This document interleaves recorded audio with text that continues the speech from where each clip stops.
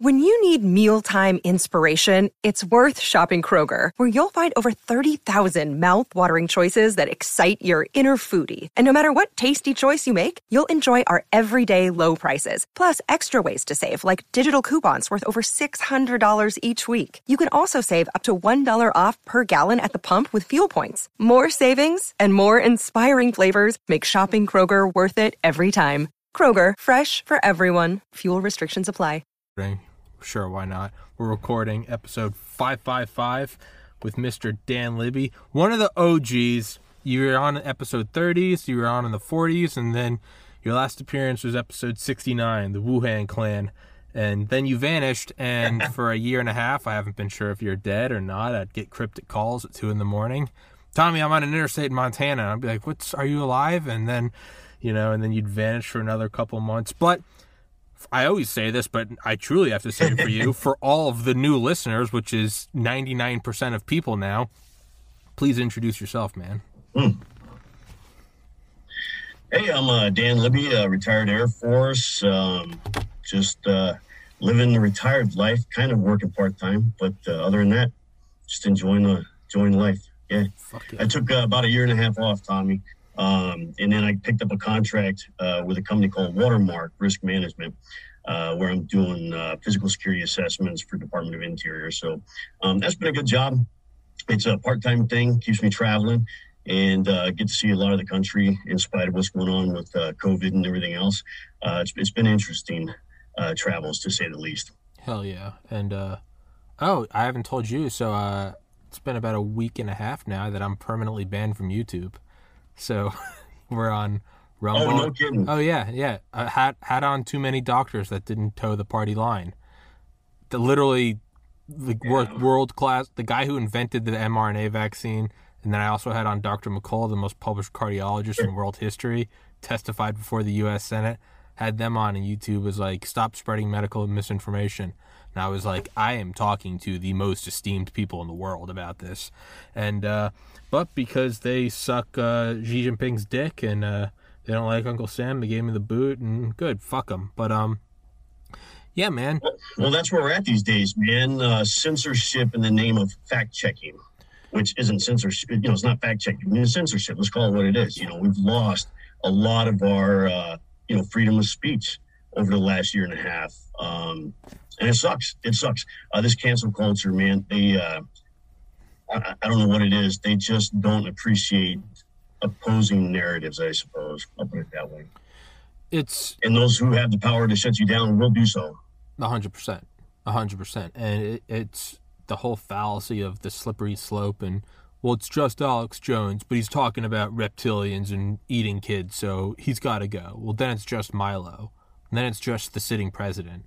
And then it's just anyone who is right of Mao. And there's a legitimate concern when things, originally it's the Wuhan lab leak theory, right?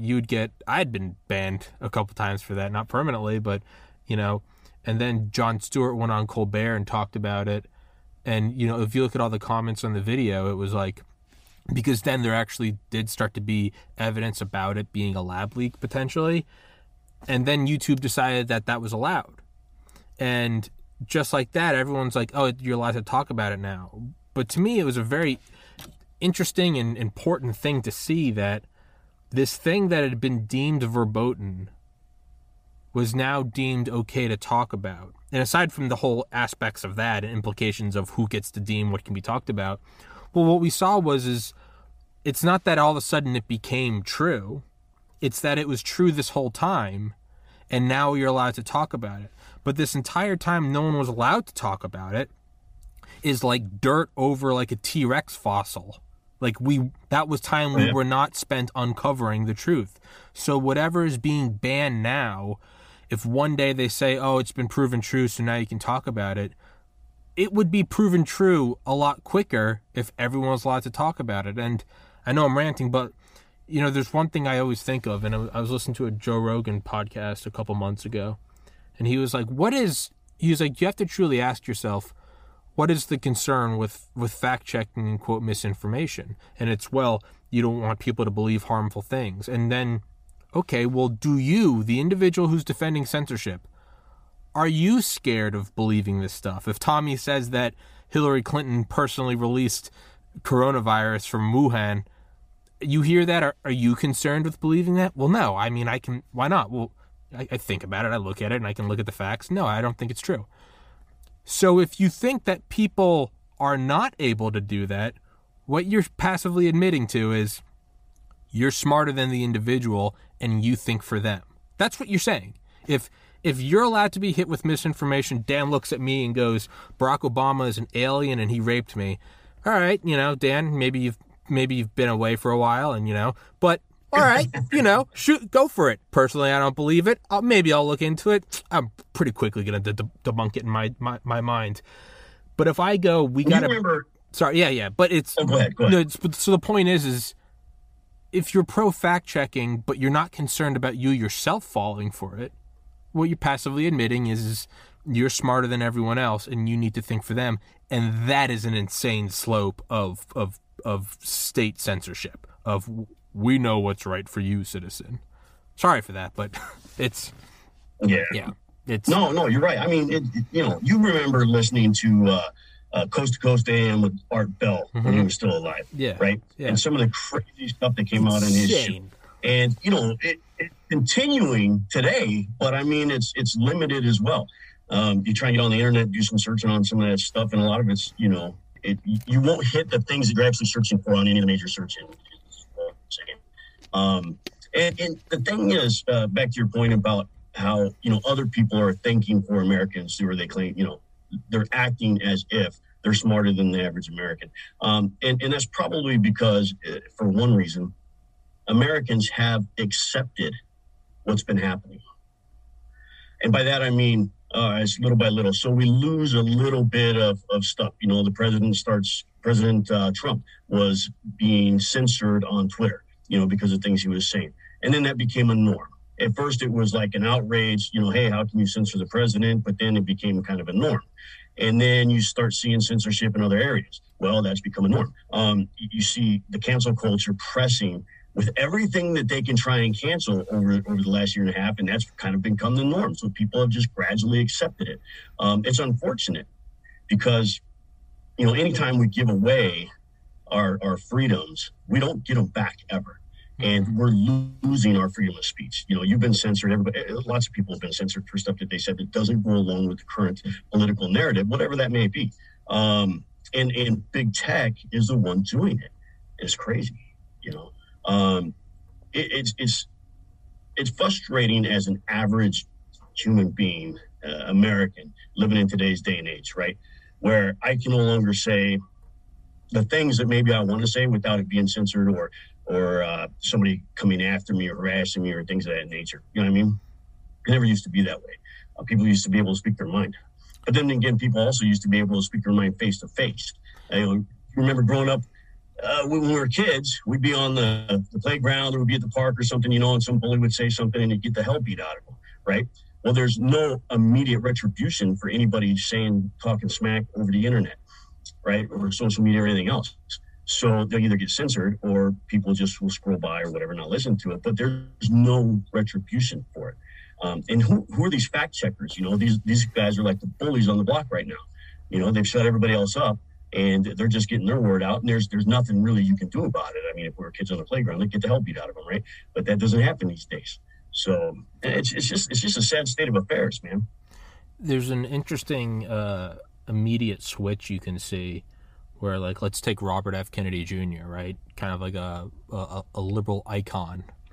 And then, like, 2 months ago, or maybe I think it was like 6 months ago, he comes out and goes, mandatory vaccines, this is anti-human right, like, especially for something with a 99.99% survival rate and a vaccine that there's no liability on and that there's proven to be 13,911 deaths, which from 1990 to 2020, 30 years combined, across 70 vaccines combined, there was 8,000 deaths.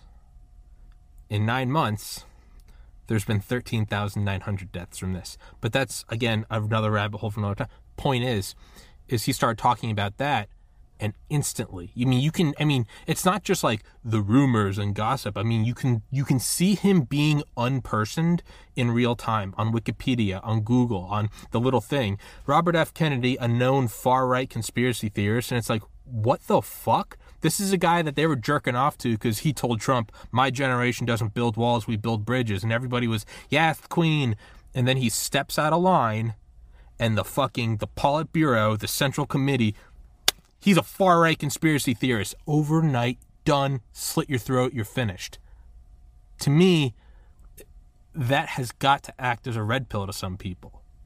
It doesn't matter, right? It's like, did you get the vaccine? Well, yeah. Did you get the second shot? Well, yeah.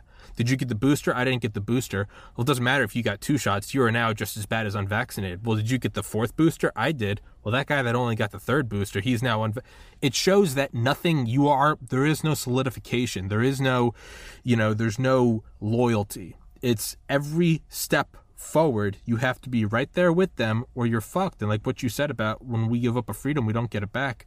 Dr. Federer, a professor and author I've had on here before, who just talks about socialism, compares it to like one of those like wrenches where you turn it and it clicks and then you go back. Once you get that, you can't go back. It's the cog on the whatever, the grinding thing, right? It locks a tooth into the hole. You can't go back, and the next one comes slowly, and at first it's outrageous, and then it's normalized, and then the next one comes, and it's just slowly, but with the power of a glacier, grinding down your freedoms. It's with a tech-savvy guy like yourself. Yeah. Oh, go ahead. No. I was going to say, a tech-savvy guy like yourself, what are your thoughts on I'll explain it really quickly. I came up with an analogy last week talking with a professor, and Dan, as you know, I talk my ass off, so I'll make this analogy quick. But it's about the whole cancel culture and everything. And the analogy I use is, imagine you're in a football stadium and everybody has a panel. One side's red, one side's blue, and a question goes up on the big screen, and it says 2 + 2 is 4. Hold up the red side. 5. Hold up the blue side. Right? Everyone holds up their answers. You're going to be somewhat influenced by the fact that you're looking around this arena and you see 90,000 other red panels. But that also can act as a solidification of your standpoint. You go, I'm pretty sure it's red. Versus, I'm sure you know what a panopticon is. A panopticon, for everybody listening, it's a form of jail where there's a central tower, and around it is a circular building. And the circular building are all the jail cells, multi-floored, full 360 degree, like 1,000 cells. They can all see the tower, but the tower is wide enough and tall enough that they can't see past it and see other cells. So they can only see the tower. The tower can see every single cell. But when you're in the cell, you can see no one else but the tower. If that same question goes up on the big screen and it says, 2 + 2 is 4, or A, 4, hold up your red thing, and then B, 5, hold up your blue thing, and you hold up your red one, and you can't see anyone else. There's 100,000 other cells around you. And then a little thing on the intercom comes in. By the way, you can't talk to anyone else because there's COVID, so they have you sealed off. So it's just you and the screen, right? And the little voice comes in and goes, Tommy, you're holding up a red panel. And I go, well, yeah, I think it's 4. And it goes, just so you know, 99% of people are holding up blue panels right now. And all of a sudden you go, oh shit. Some people, some hardheads go, I don't give a fuck, it's 4. A lot of people go, oh, I'm the only one holding up a red panel. And they go, yeah, dude. And you go, fuck, I guess it's blue. But what you don't know is everyone's holding a red panel, and everyone is getting a little message just to their jail cell, no one else. Promise, I wouldn't lie to you. They're all saying, you're the only one holding up a red panel because the guy in the center wants everyone to be blue. So a tech-savvy guy like yourself, Dan, do you see that as a possibility with AI, with bots, with just public misinformation and psyops? Do you think that's a possibility, that the whole cancel culture we see isn't actually a culture, but rather a select few? It could be a select few. I mean, people are bombarded with whatever's in the streaming media, right? Trying to get alternative viewpoints from a media source is difficult these days. You have Fox, you have AN, and maybe a couple others, but the vast majority of people will, watch CNN or whatever just to get the regular news, or they try and get it from, Facebook or from Twitter or from whatever, right? I think a lot of times people live kind of in an echo chamber. They have their own opinion about something, or they've developed an opinion based on the information they're consuming, and then they just go out and seek that information to basically agree with their school of thought. So, for instance, using your example there, 2 + 2 is 5, right? Blue. Okay, so they're getting, hey, it's 5 across Facebook. They're getting 5. It's across news media and stuff like that. They're getting 5 in their Twitter feeds, and they're getting 5 in their Snapchat feeds or whatever. So they're going to go out and they're going to start beating that drum, proving, hey, 2 + 2 is 5, right? Because that's what they've accepted. Now, if they get introduced to an alternative idea, they might even reject it up front because they're so ingrained, so indoctrinated into this 2 + 2 is 5 thing, because that's all the information they've been given on it, and they accepted that information. And now if you try to reason that out, that 2 + 2 is actually 4, no, it can't be, and you're an idiot, I'm not going to listen to you, therefore you can't have a seat at the table to discuss things. I think that's kind of what we see going on right now. And it goes back to what I said earlier. People have accepted these conditions, if you will, the social norms, or it's become a social norm just because people have remained quiet or they've accepted it or what have you. There is a lot of people out there that are fed up with it, absolutely fed up with it. The cancel culture has gone so far that they kind of ran out of things to cancel. So they started looking at names of birds because they were named after people that were quote unquote racist at one time or what have you. And so now we've got to cancel the name of these birds and change the names so that it doesn't conform to somebody, who named it back in whatever the hell time it was that, owned slaves or what have you. It doesn't matter. Is that real? See, it's just, it's just one thing to the next. It's one thing to the next. Religion is one of those things that, believe in, don't believe in, it shouldn't matter, right? It shouldn't matter if you do or not. But because people can't see a God right now, they don't hear God's voice, they don't, all these kinds of things, well, the cancel culture would be like, well, it's fake. It's fake. So, we got to cancel that too, because religion instills thoughts in people that are contrary to what we believe. For instance, religion will cause people to value life, so then you have the abortion issue come into play with political events. Now it's a political issue, right? And so, it's a my body, my choice thing on one end, but then on the other end, it's like, well, somebody says, hey, that's a living thing, right? That fetus is a living thing. Well, no, it's not. So we're going to discount you because that's based on religion. We can't see a God, so therefore it doesn't exist. We got to cancel it. I mean, it's just as an example, right? Look at the shot issue right now, because that's a major issue, getting the vaccine, okay? I have friends that have gotten the vaccine. I have friends that have not gotten it, and they are divided. It seems like they're divided right down the middle. And to me, it doesn't matter. It's like, okay, get it if you want. Don't get it if you want. Force it on people. Now that's another issue. So I've always had an issue, with mandates across the board that say you must do this because, okay. So let's take the mask thing, for instance. I will wear a mask when and where I need to in order to shop at the place I want to shop or travel if I need to travel. I'll comply with those things. Sure. Because right now that's the requirement. Otherwise, I have to seek alternatives. Well, it's not practical, unfortunately, for me to seek alternatives, right? But I will say this about the masks that we've been wearing. In the beginning of this pandemic, we stated that N95 masks were the only masks that would really prevent particulates from entering and exiting your respiratory system, right, to some extent. Not cloth masks, not any other mask. And it needs to be properly fitted, right, so that it seals around your face. I'm starting to grow my facial hair back in preparation, for winter, so I'm getting my winter beard going here already. But a cloth mask doesn't prevent any of that. I mean, have you ever been around somebody that farted in public?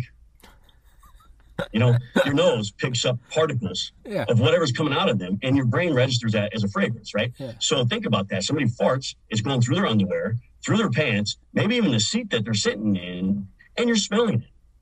It's the same with this damn virus. Yeah. In a cloth mask, it's the same thing. But, no, we need to wear masks. We don't need to wear masks. You need to wear them at certain times. You don't need to wear them at certain times. You need to wear them in public, except for when you're sitting down in a restaurant to eat, then you cannot have, then you can be without it. All these kind of strange, things. It makes me wonder, what is the point to all of it, really?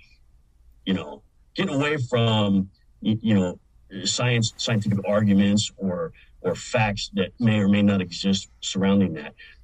As a whole, it's been accepted that, okay, somebody tells us to wear a mask, we got to wear a mask, right? And like I said, I do it to some extent when I have to, in order to travel or get the goods and services that I need. If they require it, fine, I'll wear it. But it's the norm, right? It's the norm nowadays.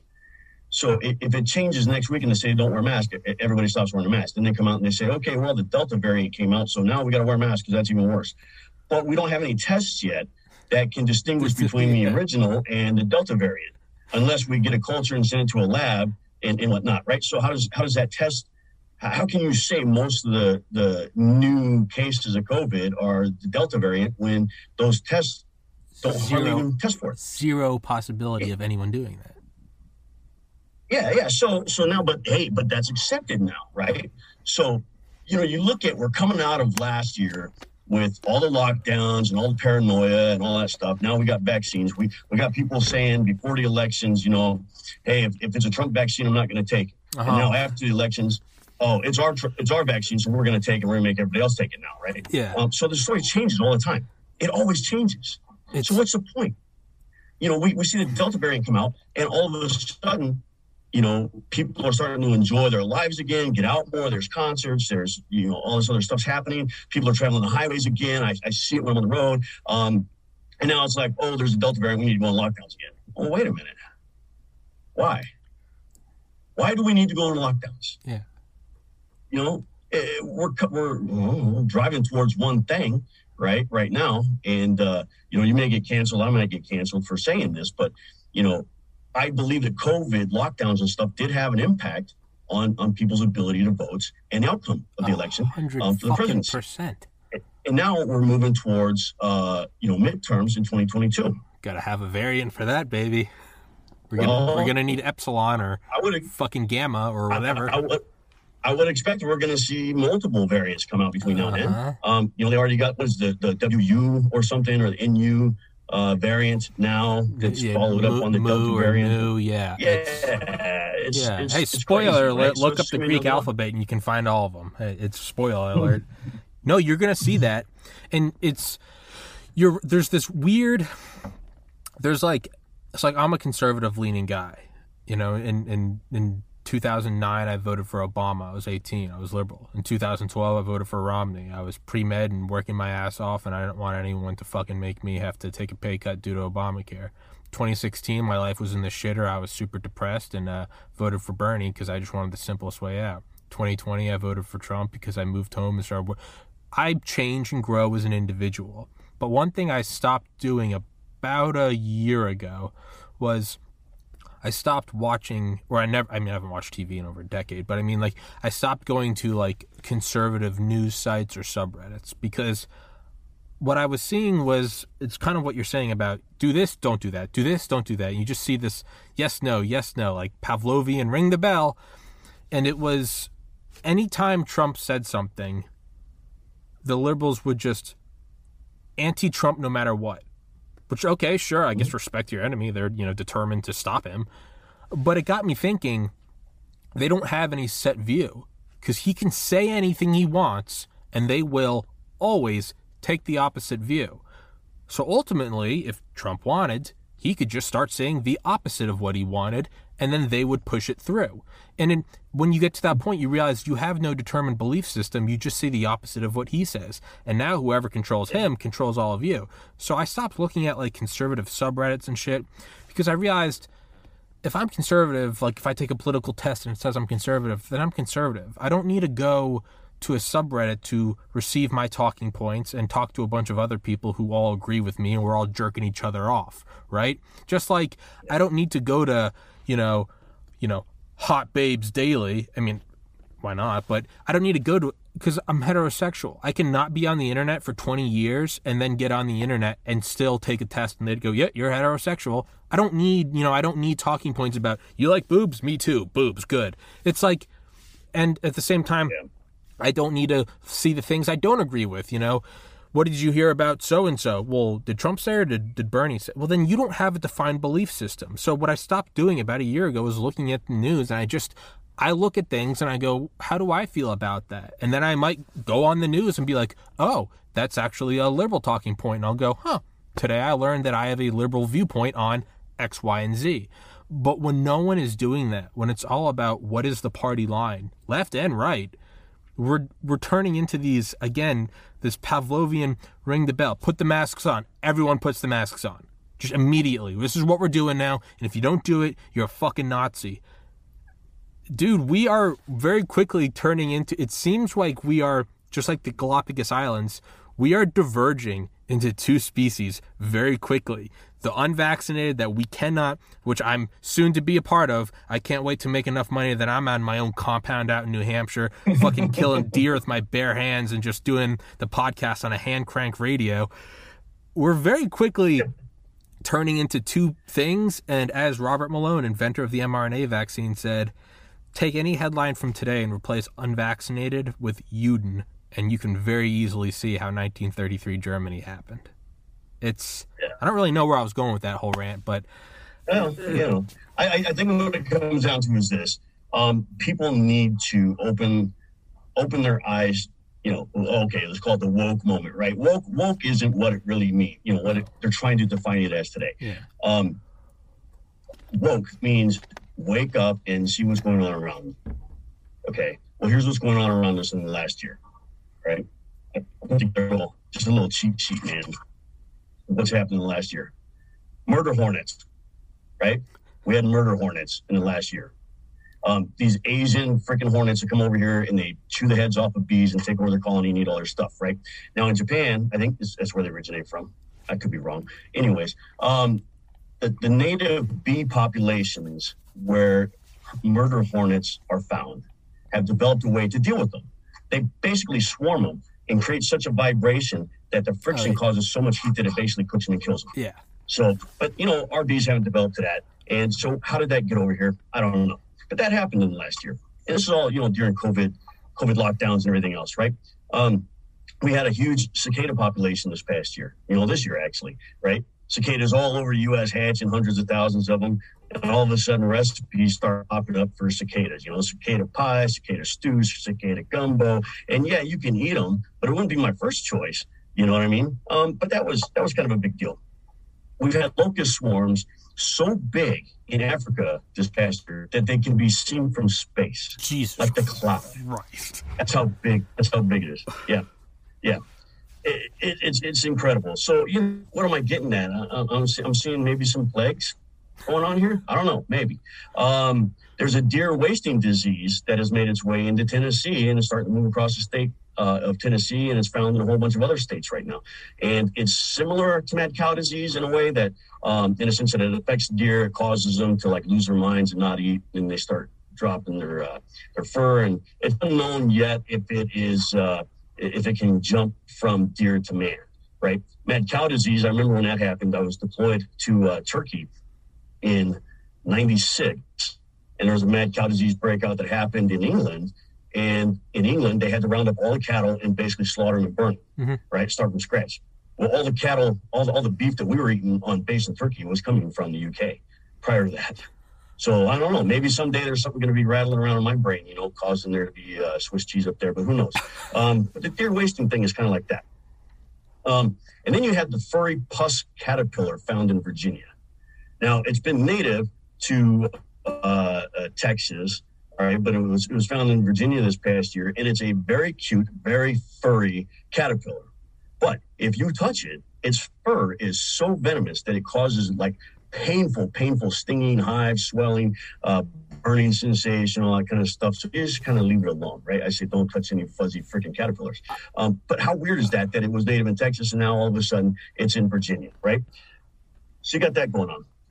You got the whole censorship thing going on. You had the burning and the riots and all that stuff. And you had COVID, which decided that it wouldn't be spread massively on its own. It just decided, hey, I'm not going to be spread at any of these riotings or these lootings or, these mass protests or whatever. But I will spread in your church. So don't go to church. You know what I mean? Sturgis bad, BLM but good. It's okay to, yeah.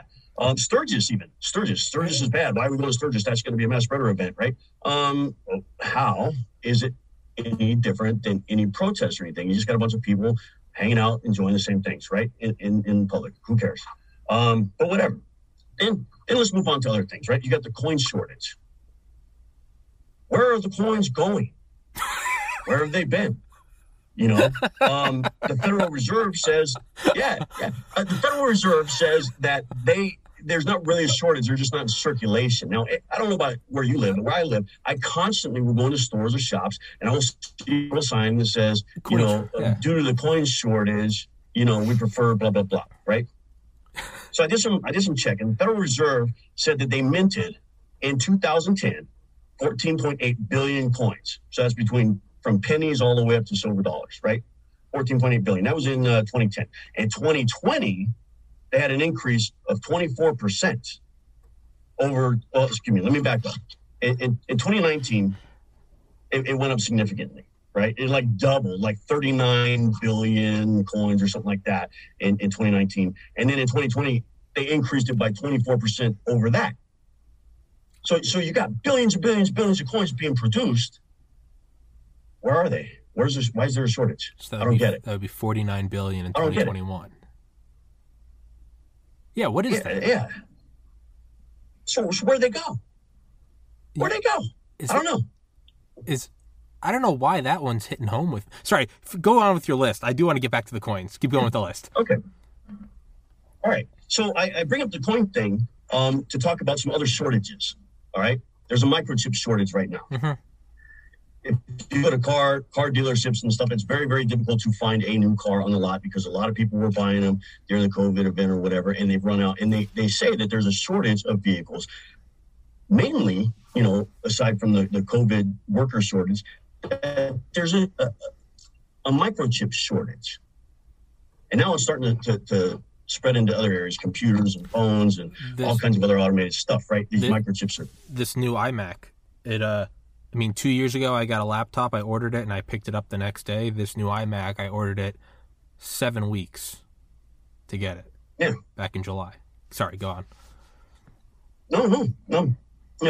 So you got a microchip shortage. You got a coin shortage, okay? You got a silver shortage, which, depending on what kind of search you run on the internet, it's either, yes, there is a shortage of silver in the world, or no, there's not a shortage of silver in the world. But I do know this. Silver is used in making solder. It's used in making microchips. It's used in making a ton of things, right? And so for any investors out there, you might want to look into this. This is not Dan Libby advocating for a specific investment or not, okay? But if you can buy silver, buy silver. If you can invest in companies that are mining silver, maybe you want to invest in those for a little while too. You know what I mean? So then they can keep up the production. But there's a shortage. There's not a shortage. Nobody knows for sure. Okay. Rhodium. Rhodium. If you've seen rhodium, I think rhodium was like $1,000 an ounce in 2014. And then I think in 2019 it went down to like $300.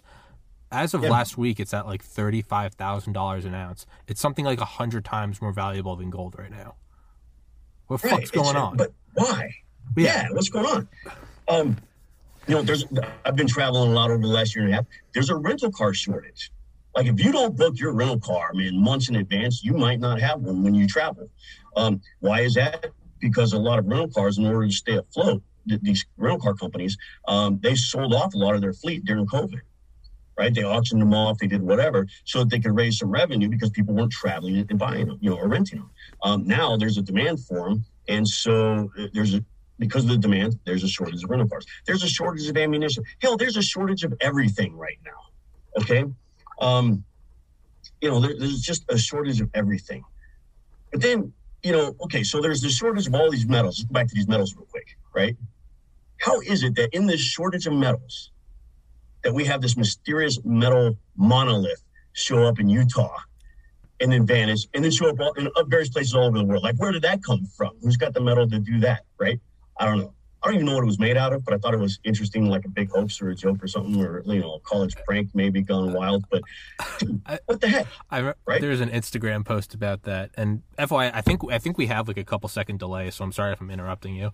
But there's an Instagram post of that monolith like last year, and it's like a mysterious monolith shows up in the desert, and it's just like, monolith appears, humans, bro, 2020 is not the year for this. Like, it's not the fucking year for this. All right? Right. Great prank. Not today, right, buddy. Not today. But yeah. Yeah. There was a shortage of toilet paper over the last year and a half. Yeah. Right? Massive shortage of that. So what did that teach us? Well, it teaches us that, if you get a upper respiratory virus that can kill you, okay, toilet paper will save the day. Yeah, that was the most absurd fucking thing. I just remember thinking, I was like, what is behind this, right? It's like if right after 9/11, like plywood went through the roof, and it'd be like, oh, dude, it's still, yeah. But I just mean it'd be like something absurd like that, like buy your rubber bands, and it'd be like, to protect me from an airliner hitting the North Tower. Like, it's this absurd disconnect that's panic. Dude, if 2020 taught me fucking anything, I had always wanted to, in the back of my mind, go kind of live somewhere a little more remote. If it has taught me anything, it's, once this podcast makes me enough money, beeline to the woods in New Hampshire. I want a well. I want solar power. I want lumber. I want to be able to hunt. If 2020 taught me anything, if 2021's teaching me anything, it's how this dance of society, which is great, I love it, but just on time shipped to anything you realize how much of a fucking carefully choreographed domino system this is, and any one punch can knock this whole fucking thing. And just like that, you have people screaming and throwing cinder blocks through Walgreens and, invading the Capitol. Like, very quick, as Tim Dillon said, this is what happens. He goes, America, like it or not, we're meant to work and not think about anything else. That's what we do. We just work. And when you take away people's jobs, within 3 months, they're burning cities from coast to coast, and you have a guy in horns standing in the middle of the Capitol. That's what happens when you take away work, all right? We don't handle it well. It's... Well, they say that people that are out of work, get to travel to beaches and stuff for a week at a time. But people that are working don't have the time to go do that. You know what I mean? It's weird. It's just really weird. It doesn't make sense. If you're working and making money, you should be able to set the time aside to go do that. But a lot of people can't.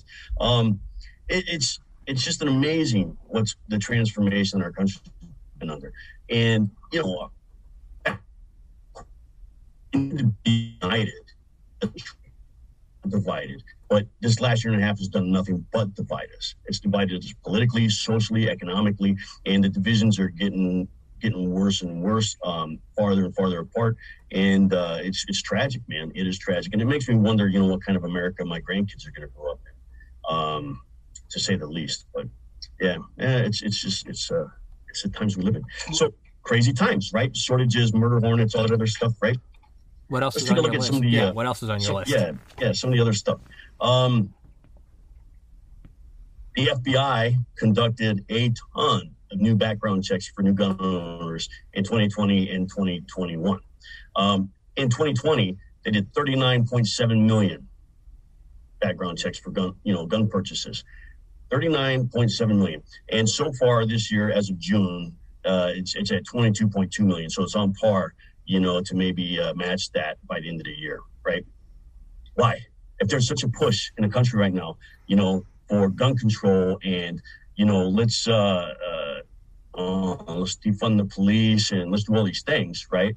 Then why are more people buying guns? It can't be just the conservatives that are doing it. You know what I mean? I have friends on both sides of the aisle, and I have friends on both sides of the aisle that are new gun owners in the last 2 years. But, okay, it goes back to, well, you tell people they shouldn't have guns, but then you go out and buy one. kind of defeats your argument. I don't know, but it's weird, right? It's a weird time we live in. And then you look at our vulnerabilities from, let's say, a cyber perspective that have been highlighted in this last year, right? You had, you had the oil pipeline hacked and shut down, right? That was a big one. I don't know how familiar you are with the oil pipelines and stuff in this country, but that one was, let's see, what was it? I'm trying to remember, it was Colonial Pipeline. Mm-hmm. So there are underground pipelines that span all across the country, from ports to refineries to storage facilities, so that the fuels can get moved around. And not a lot of people realize that those things run right through some of their towns, right through your hometown. You know, you might have a pipeline underneath the ground there that's pushing diesel fuel, gasoline, oil, you name it, right? And all of a sudden, Colonial, which is one of the biggest ones in our country, gets hacked, and oil prices shoot way up right away. There's a scare. I saw people in my hometown here taking 55-gallon drums on trailers and filling them up at the gas station, you know, before the gas station started saying, hey, stop. We can't get any more fuel, so knock it off. You know what I mean? Another day is here, and you're ready for it. What to wear? Check. Breakfast, lunch, and dinner? Check. Planning for what's next and how to save for it? That's where Bank of America can help. For your financial to-dos, Bank of America has experts ready to help get you closer to your goals. Get started at one of our local financial centers or 24/7 in our mobile banking app. Find a location near you at bankofamerica.com/talktous. What would you like the power to do? Mobile banking requires downloading the app and is only available for select devices. Message and data rates may apply. Bank of America N.A., member FDIC. So how does that happen in a country that is so great, has so many resources, and is so strong and powerful? How does that happen to us, right? It's like, it just highlights the fact that we're vulnerable. And we're vulnerable even more so now because you've got all these people that are laid off work or not working or whatever, and just kind of like cognitively sleeping in a sense. They're not really aware of what's going on other than what they're getting from, you know, major news feeds and stuff like that. They're not contributing, they're not developing anything new. You got a vast majority of people that are like that, right?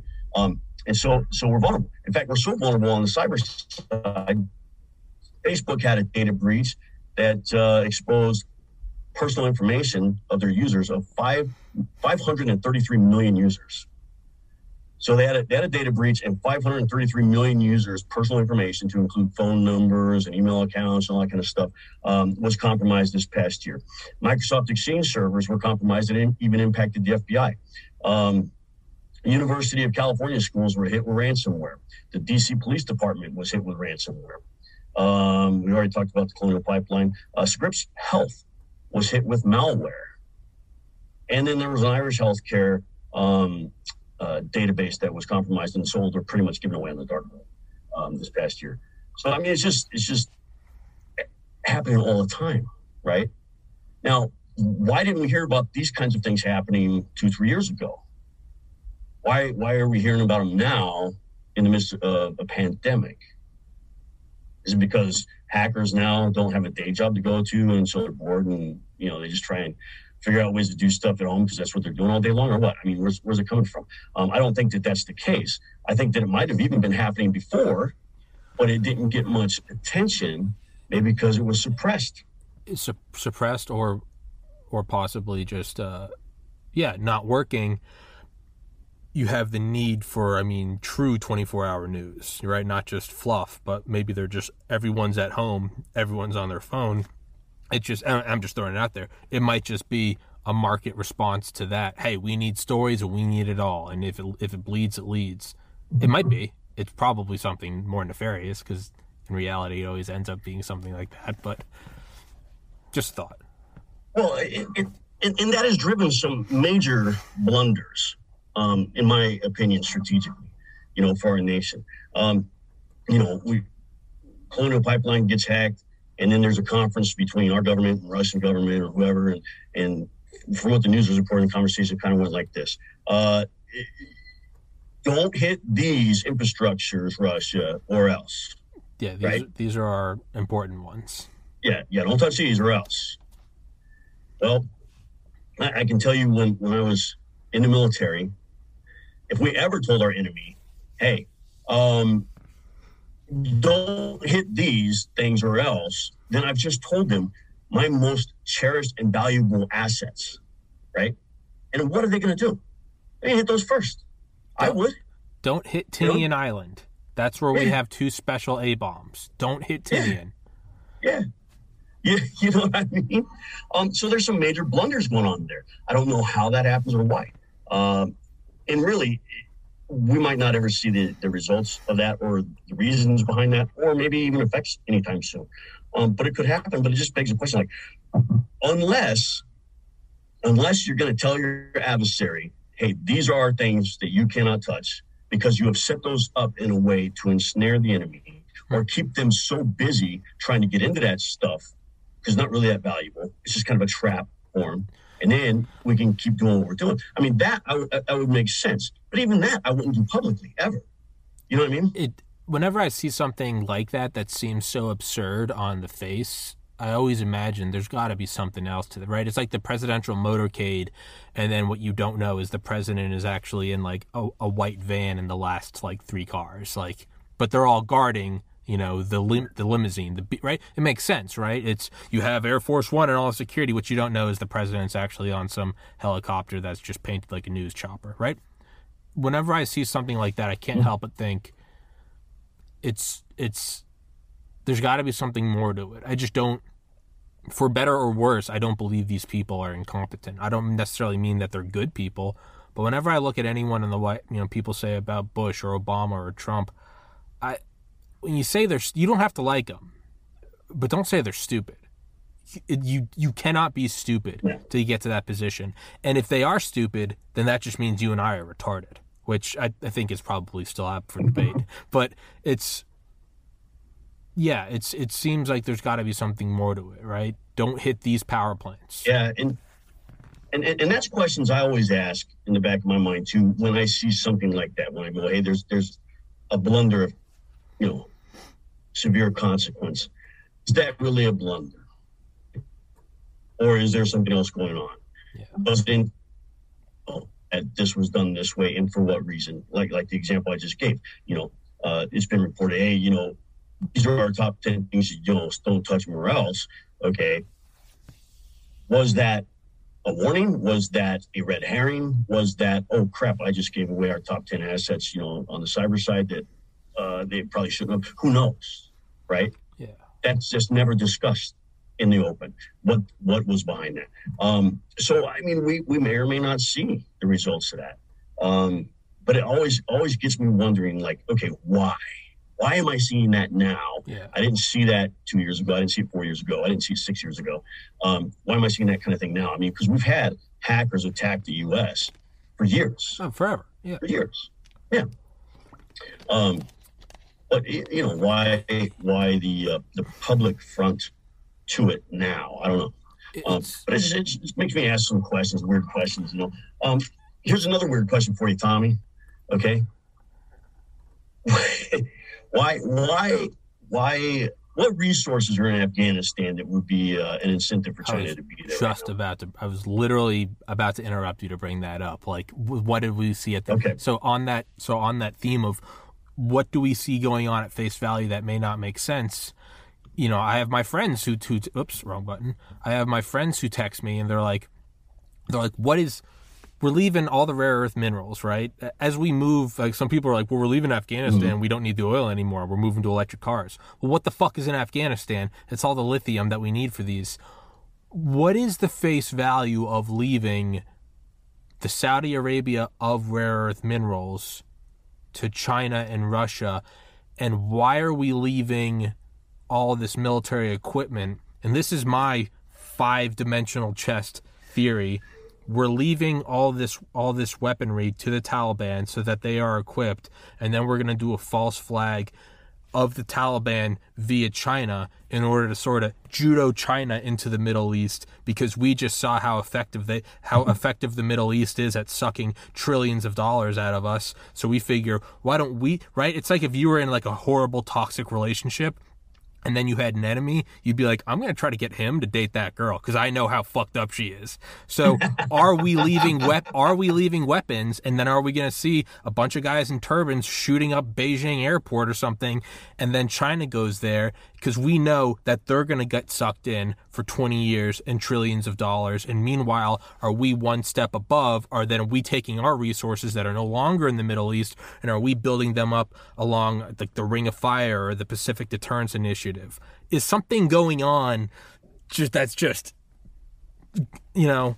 or is it this simple? Are we just stupid and leaving? The possibilities are endless, right? Possibilities are endless. But you look at the natural resources that are there, and why didn't we take advantage of that? That's another question I have. So a lot of natural resources that you find in Afghanistan are things like copper, gold. We talked about oil, there's natural gas, right? Uranium, bauxite, coal, iron ore, lithium, chromium, lead, and zinc. Those are like the major ones there. Idea. We know in the Cold War, the CIA set up 10 front companies to buy titanium from the Soviet Union because they were the main exporter of it, and that we used that titanium to build the SR-71 Blackbird. We used Russian soil to spy on Russian soil, which I think is brilliant. Are we doing that, judo China into there to not only expend their military resources, but know that they're going to mine all that stuff? Can we just set up front companies and then buy all of it from China and publicly say China's there raping their land and taking their precious minerals while we're buying them all from China out of the back door? Is that... Sorry, I keep interrupting. I get excited. No, you're good. The possibilities are endless, man. They are endless. And both of those scenarios could play out that way. I can say this.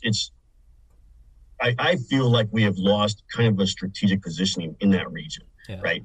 Because being in Afghanistan didn't just put us there because of the Taliban or whatnot. No. But you got India and Pakistan nearby there who both have nuclear weapons and don't really get along too well, right? So did that positioning give us the opportunity to kind of keep better tabs and watch over that? I would think so. 100%. I would think so. And if we've lost that, then hopefully we've made that up in some other areas where that's no longer necessary for us to be there. Did we prevent, further terrorist attacks because of being in Afghanistan and using special operations forces and the intelligence community to kind of ferret that stuff out? I would say yes. I would say we probably will never read about those things in our lifetime. Maybe, you know what I mean? Maybe we will, maybe we won't. Who knows? Depends on if we have whistleblowers, that come forward like Snowden did on the NSA spying thing or not. But I think there was a lot of good things that were actually happening there. There was a lot of tragic things that were happening there. We lost a lot of American lives over there, and parents don't have answers to questions like, why did my son or daughter get killed over there? For what? Yeah. And if you look at the way we left and the manner in which we left, I think it enraged a lot of those parents. I mean, I personally know a few people that are pretty enraged by that. And so I've got no words to console them, nor would I try. You know what I mean? But it just leaves so many questions. What did we do good there? What were the results of us being there? What are the results of us not being there? What's the plans for the future in that region? You know what I mean? And the possibilities are endless. But I kind of feel like, well, if we were there for 20 years, we should have at least gotten something out of it, right? What that is. If the public doesn't ever find out what that is, there won't be any satisfaction for the losses and the cost of us being there. And that could plague this country for a long time. It's like our generation's Vietnam. You know what I mean? 100%.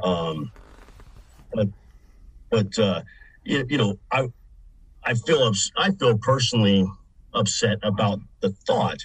It's just a thought because it may not happen. But the thought of China digging up all of those resources there. The lithium, the gold, the uranium, all of that stuff, right? And they have a presence in that area, though. I mean, they've started deploying to places like Africa and stretching their military might beyond their borders for the first time in ages, over the last few years. Yeah, Belt and Road Initiative. Well, yeah, and now you're looking at them wanting to go and take over Taiwan, right? And telling Japan, hey, if you get involved, we'll nuke you. Who says that? Nobody said stuff like that in years. You know what I mean? It tells me, though, that there's no deterrent for talking that way. Is the move to suck them into the Middle East to rob them of resources for their Belt and Road Initiative? I don't know. Could be. Who knows? But it depends. I mean, if they have a good standing with the Taliban, like they publicly said that they do, right? And we know that the Taliban basically owns Afghanistan at this point in time. What's to stop them from doing good stuff there? How long will it take the Taliban to turn on them? I mean, we had the CIA over there in Afghanistan forever, right? Helping the Taliban fight the Russians. Mujahideen, yeah. Right. And then we had them help us, fight Al-Qaeda in a way. And now then they became the enemy, right? And then them and ISIS were fighting with us in Afghanistan, both at the same time. So it's kind of weird how allegiances change. So if the Taliban is friendly with China, how long will that friendship last, and what's going to be the results of it ultimately? I don't know. Maybe we do know that, hey, the Taliban's going to turn on them quickly and it'll become a long, drawn-out fight. Would China stay in that fight, or would they not? Who knows? I mean, they've been developing so long without having huge influence in Afghanistan. Can they live without it? Maybe. Maybe not. Who knows? It all depends, I guess, on why they're there and how much it means to them to be there. To me, I don't know. It's too many questions, man, in the world, man, and very few answers. To me, what makes the most sense is that China's Belt and Road Initiative is essentially their attempt to do what America has been doing for 70 years and have bases wrapping around the globe. And the best way to curb this would be we can either meet them toe-to-toe on every face like we did in the Cold War, or we could go, hey, we learned a thing or two from the Cold War. We know a better way to do this. Is us leaving all of the machinery behind to the Taliban?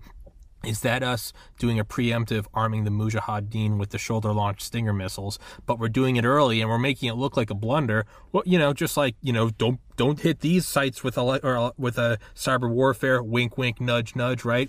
Or what we doing is we're just blundering Uncle Sam and Uncle Joe doesn't know where his pants are. Are we leaving all of this there to sort of get ahead of it instead of having to arm them later on and be like, ooh, you're arming the rebels? What if we just leave it there, play it off as a blunder, then when you do a false flag, get China in there? Or you don't even need to do a false flag. China's just going to go there so forget the false flag, Occam's razor. China's just going to go in there to get the rare earth minerals. That is now material that they're not using on their Belt and Road Initiative, which America, you can already see, we're already slowly posturing in Africa, as it seems to do, as it at the surface appears.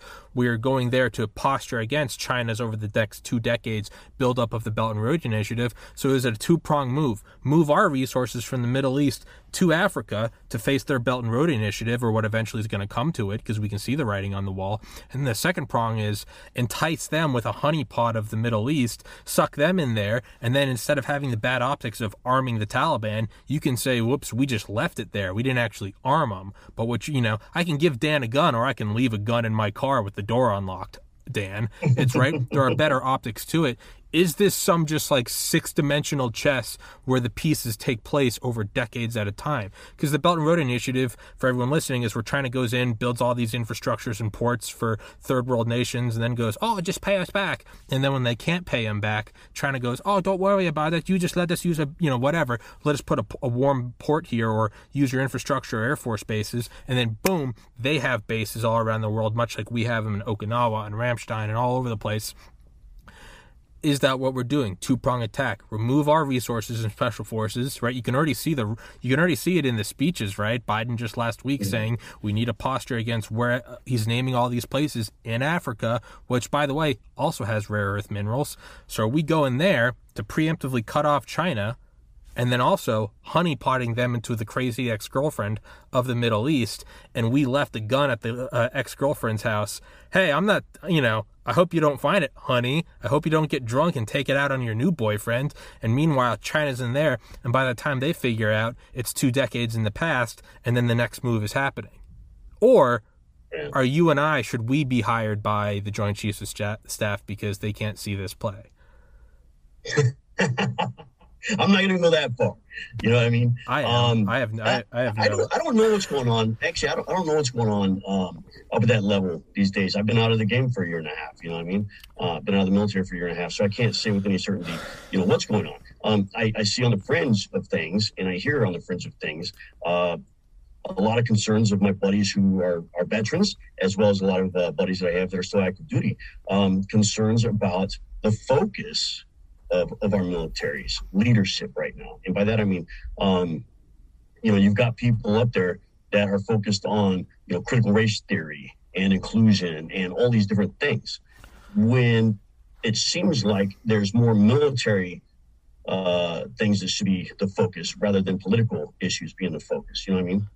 Doesn't that seem like... And so that's a concern amongst... Doesn't that seem kind of like a blunder, though, when you see the generals talking about critical race theory? Doesn't it seem like this is too simple? Why are the general... Is it that simple? Is it, hey, Russia, don't hit these sites? Doesn't it seem a little... I mean, I got really angry about it, but doesn't it seem like low-hanging fruit? Like, doesn't it feel like we're getting duped? You would think so, okay? But, I was in during a time where Don't Ask, Don't Tell went away, right? So first it was, gays are not allowed in the military, period. Then it was Don't Ask, Don't Tell. And then it was, okay, look, you can be gay and serve. It's no big deal, right? And you can be open about it. No big deal. Which is the right call. It's always been the right call. But here's the thing. Before the military lifted all of those kinds of restrictions, there was all this sensitivity training that we all had to attend, right?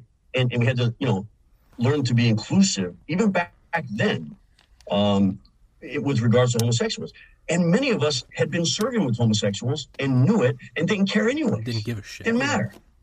Yeah, who cares? Can you do your job or not? Whatever. Yeah, I don't give a fuck. But so that was happening then, leading up to just pulling the brakes off completely on the homosexuality serving issue.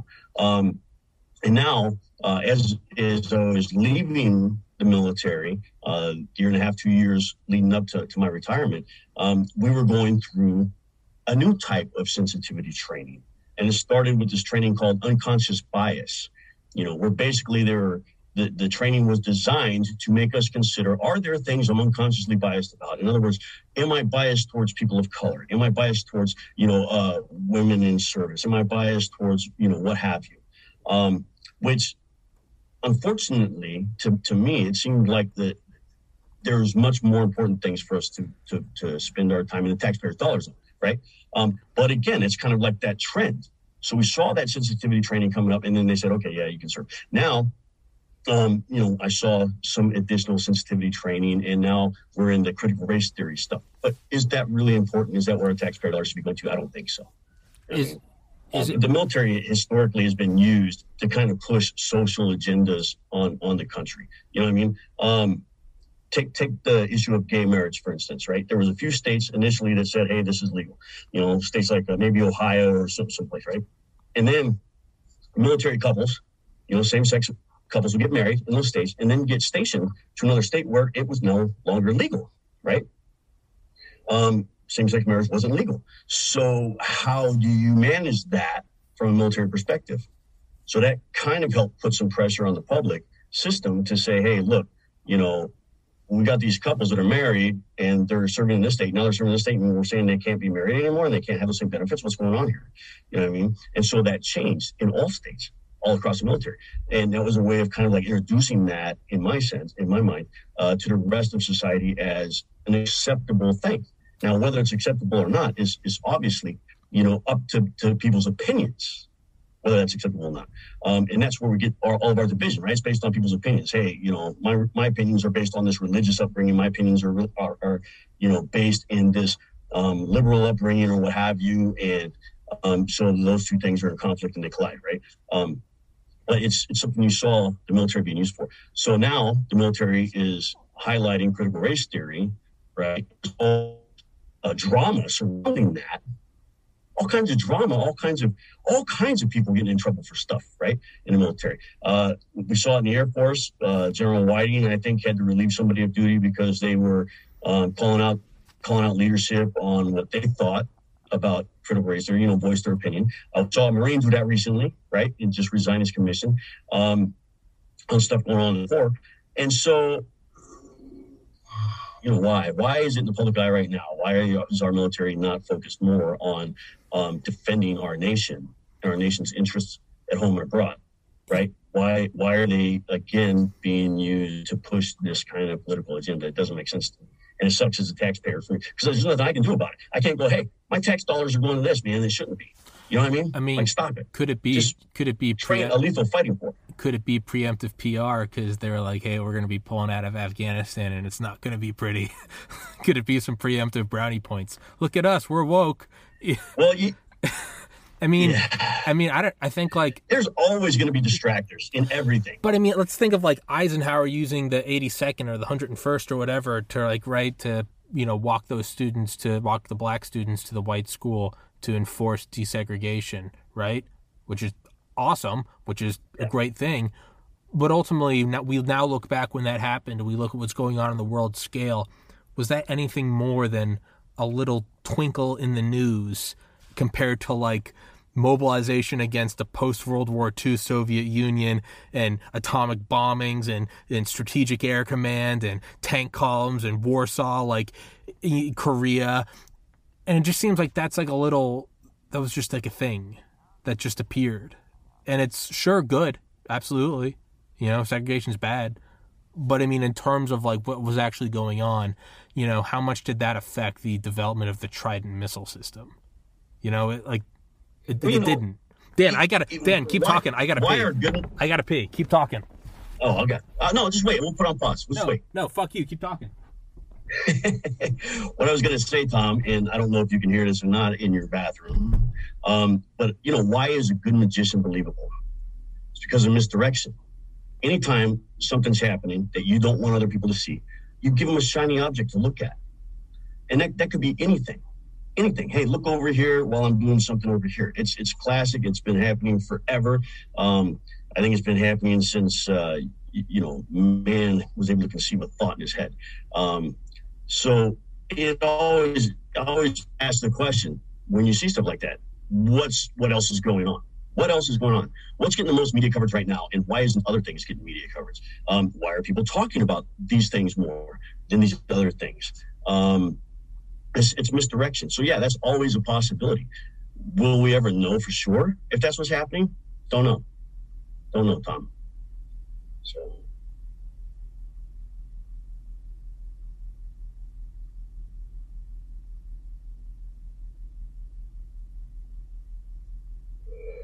I think Tommy might have had too much coffee today. I don't think I've had enough yet. But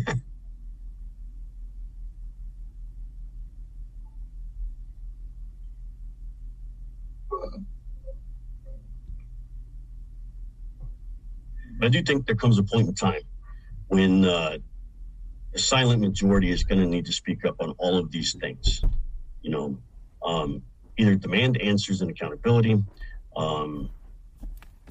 voice their opinions even if they don't want to be heard, and just kind of force those issues like they've been forced upon them. You know what I mean? Yes. Did you catch that, Tommy? Nope.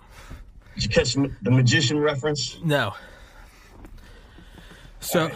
You might have to edit some of that stuff out. But listen, what I was saying, what I was getting ready to say was, talking about deception. Good magicians are believable because they can distract you, right? Show you a shiny object over here while they're actually doing something over here, take your attention away for a few minutes, and bam, now something disappeared. A rabbit came out of a hat, who knows what. Lady got cut in half, and now she's a dude, whatever. The whole misdirection thing, right? It just happens. They're good at it. And so if there are people engineering these sorts of events, they got to be pretty damn good at it. Because think about this for a minute, right? The critical race theory. Let's just say that is a shiny object to pull people's attention away from something else, or to cause controversy, which in and of itself generates its own attention, distraction, right? How many people would have to be involved in developing that, and would they all be able to keep it secret?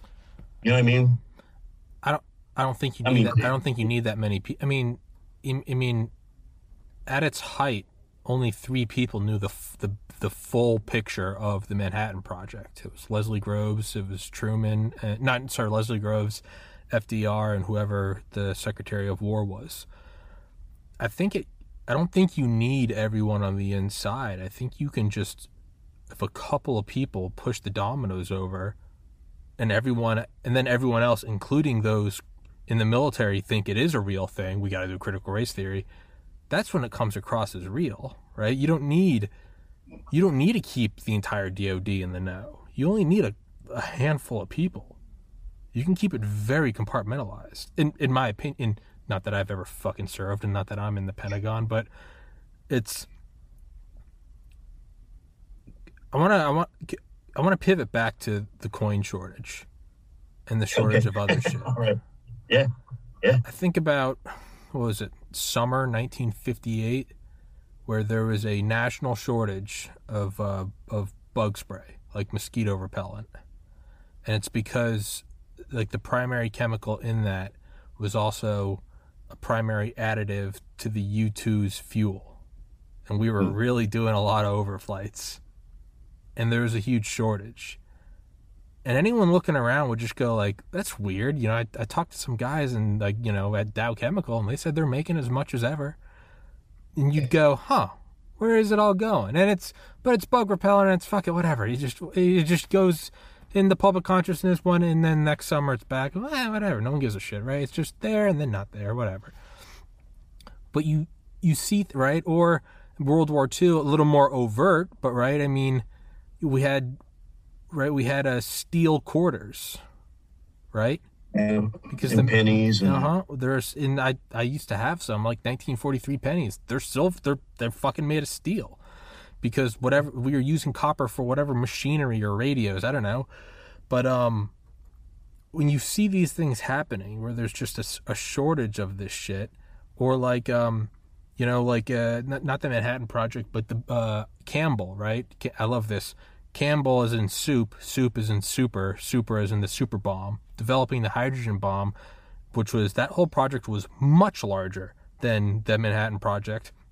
And at its height, it was using something like 11% of the nation's power supply, but no one knew it. Aside from a very few people, no one knew it. It was just, if you had got all the information, you might one day come in with your clipboard and you go, Tommy, I was just fucking, did you know that we're producing as much power as we always have, but like, there's like a black hole in Tennessee and in Nevada. It's just and you'd go, huh, what an anomaly.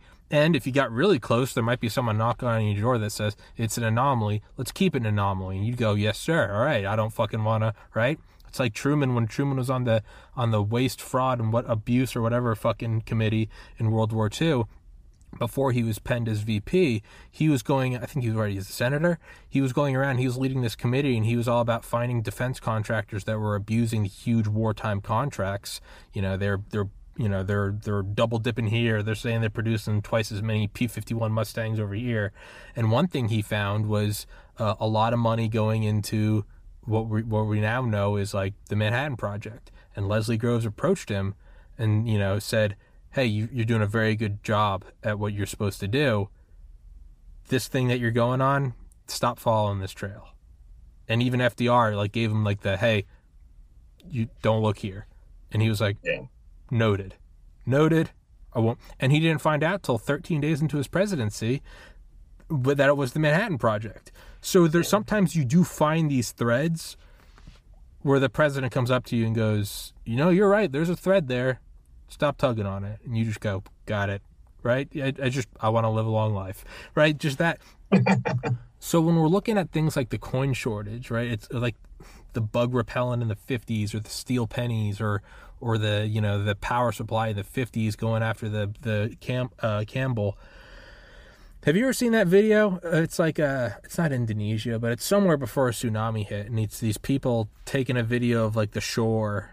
And they're just, I mean, there's like dogs barking and stuff, and like the dogs always know when something's up, and they're just, I think they're originally just filming. It was just like a home video. They're just filming their kids. It's somewhere in like Indonesia or something. And then all of a sudden, like the waves kind of stop coming in, and it's weird because that's just like a constant, right? I mean, the sun comes up, clouds, there are waves, and then all of a sudden the levels just recede. And there's about 30 seconds of that before a tsunami comes, and I think whoever took the video died. It's pretty fucking dark. Yeah. But there's this drop in shit that implies there's something else going on. So it's either something's coming or it's being used elsewhere. The U-2 spy plane, the copper in the war.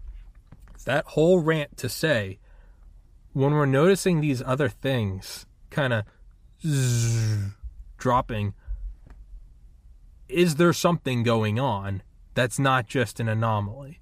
The Fed's still making all these. What is it? Are they stocking bunkers? Are they really? I mean, are they filling all the nuclear bunkers with shit? Because they're like, hey, it's getting hairy. What the fuck? What's going on? It's just like, okay, your average American, right? And this is to all Americans out here, public service announcement.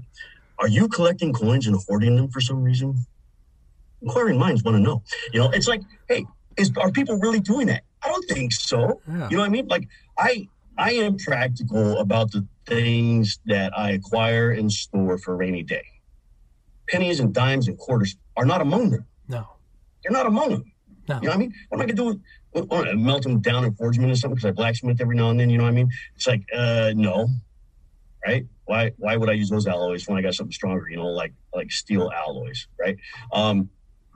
So it's just weird, man. It's weird. And I always ask the question to the people working the counters at these stores where those signs are. So what? Are you guys really out of change? Like, why don't you have any change? We don't know. I don't know. Just open the sign. We don't know. So who's hoarding it? Is the Treasury really making as much as they say they are? I don't know. Is there gold in Fort Knox? Nobody knows because there hasn't been an inspection in years. You know what I mean? Since the 50s. So it's like, really, who knows? But is there even really a shortage, or is it just a sign? Can you trust the information that you find in open source these days? That's what I mean. I worked at a liquor store this time last year, and we had a sign, a coin shortage. But I mean, every day we'd still get out the same coins from like the fucking bank bag and put them in our cash registers. And I remember asking the man, I was like, do we actually? And they're like, no, not really. So is that just a sign? I mean, literally a literal sign, SIN, SIGN, Jesus Christ, right? Is it just, I can feel good? I don't know. It seems in Raven Rock by Garrett Graff, a book about nuclear bunkers and the relocation arc, all the continuity of government shit that started under FDR and all the way up through whatever was, I guess, last declassified. So it's kind of like early Bush administration. One of the things is like, I mean, dude, all the shit they stockpile will make your mind spin. It is, it makes preppers look unprepared. I mean, everything. From typewriters to ink to shoelaces to oatmeal additives, like everything. And one of the things is they had this entire thing of billions of dollars printed, and they have all these coins. And it was just for, eventually when we all come back out into the nuclear wasteland and reestablish a society, your primary things are like what you just said. For a rainy day, I mean, what do you want? You want ammunition, batteries, right? Clean drinking water, iodine, and, MREs and, penicillin. Sanitation supplies. Yeah. And that's true for the average citizen. But when you're big dick Uncle Sam, some of the things included are, I mean, in with the Greenbrier Hotel, which was that backup for all of Congress in the nuclear bunker there, they had their favorite liquors. Sure, what happened there, man? Yeah, no, you're good. You just blocked out for a second. No, you're good. You're back. All right. But I don't know, when there's a shortage of all this stuff, I can't help but feel like it is all going somewhere. And to me, it seems like they're either building more bunkers. And that's not a conspiracy. I mean, Raven Rock by Garrett Graff is the best-selling book on Audible in 2019. I've had that author on here. These things are stocked to the gills, and there are thousands of these bunkers just all across the East Coast. If all this stuff is just seemingly vanishing, but we know they're still making it, well, then where's it going? Yeah, exactly. Where's it going? I was recently scrolling through some old video footage from like the 90s, right?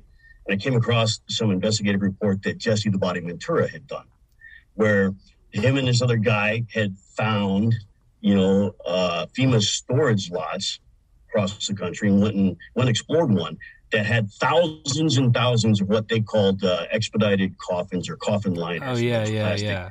Coffin liners and stuff. Yeah. And, he was asking, like, what is this for? Why do we have all of these? What are we expecting to happen? Are we expecting a plague? Are we expecting, a massive war on our soil? Like what kind of things are going to happen? And, I think people have forgotten some of those things because this country seems to have like short-term memory problems, right? But it might be even relevant today, more so, in light of the pandemic that we're going through, right? Like, why do we have all this stuff? And why is it FEMA storing this stuff? Why does FEMA seem to be able to provide the support that we expect when there is a calamity? Like Ida, like Katrina, like, you pick a natural disaster, wildfires in California or what have you, right? Power outages over the winter in Texas, right? Because all the wind turbines shut down from the freezing, and where was the government agency that was supposed to manage that emergency? Why weren't they able to support? Is it because they're too busy doing all these other things, or just not enough of them, or they didn't plan for that? I mean, that's a simple thing, right? Overlooking planning for those types of scenarios and contingencies and having those resources staged and in place to use. It comes down to priorities. I know in the military, we always had contingency plans for pretty much everything, every scenario we could think of, right? And if we didn't have good plans for that, part of the IG's job on the inspection side was to create training scenarios for installations and units and stuff like that, at least in the Air Force, to see if they were prepared for scenario X, Y, or Z and highlight deficiencies so commanders could work on them. They could allocate resources and funding, whatever they needed to do. Does our government do that? Well, yeah, our government does have contingency exercises like that, where they get emergency managers and emergency management organizations across the country that they have cooperation with to do at least tabletop scenarios of these things. But it was interesting watching that video footage of Jesse Body with her going, hey, these things, these coffins are everywhere, and what are they for, kind of thing, and why won't the government tell us about them? I think he had a good point there, like why that kind of stuff, why doesn't the government tell us about them, right? It's our taxpayer dollars at work. Why don't they just have transparency and full disclosure on stuff like that? Anytime somebody is tight-lipped about things, it makes me wonder, what are they protecting or why? You know what I mean? Yeah. And some of those things absolutely should be protected. We have government secrets that absolutely should be protected. The public doesn't need to know them. But there are things like that. It's okay. If you are using somebody's ranch or farm property to store thousands of plastic coffin liners on, why would you not open up to questions about that in inquiries? Why not? What's the big deal?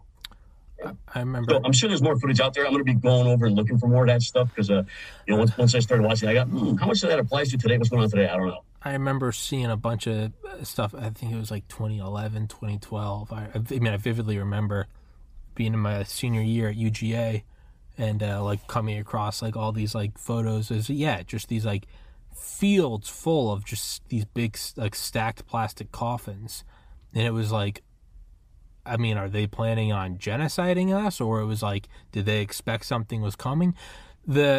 And obviously there's always a debunking for everything, and we don't know if it's true or not. Eventually the explanation I found was that you were to put coffins in these because it was for like erosion. It was like, during a flood or whatever, a tsunami, and all these coffins start rising to the surface, and then you could have all this disease spreading.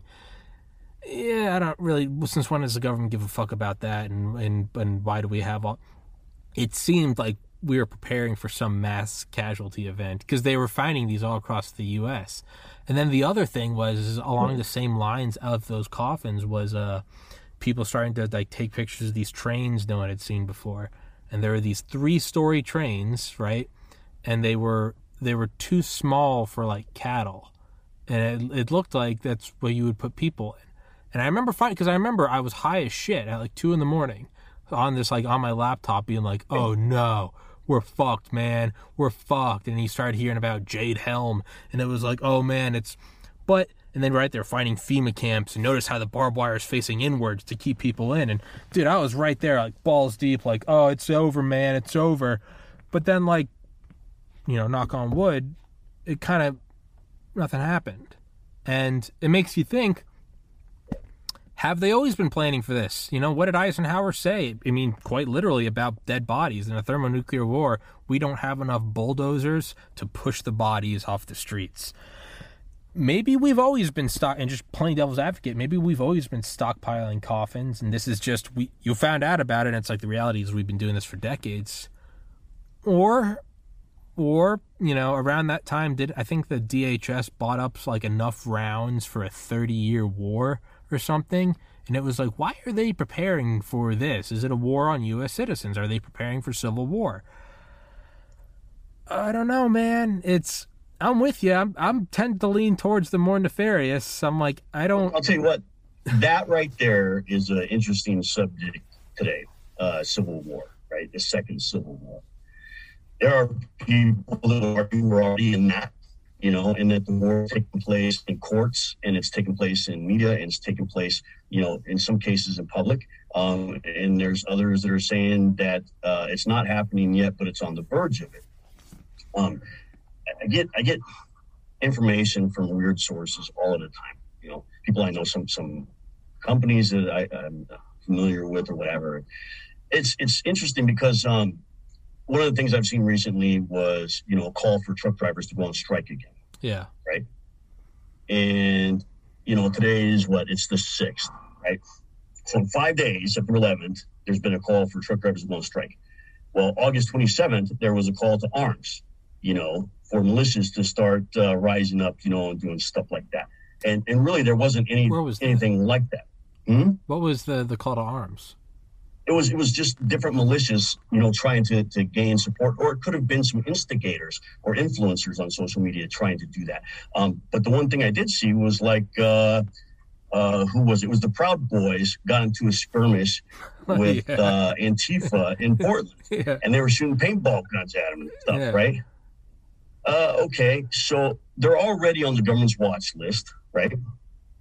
Let's be honest, both those groups are probably 75% FBI anyway. Just fucking fighting each other. Who knows, right? Who knows? But I mean, you got the Proud Boys, you've got the Boogaloo Boys, kind of, they showed up on scene during the January 6th event at the, at the house, right? And there's other organizations, but nothing really materialized about that. One of the things that's going around social media right now is the Black Flag movement. People are calling on conservatives or, rebels, in a sense, to start hanging blacked out American flags in their yards.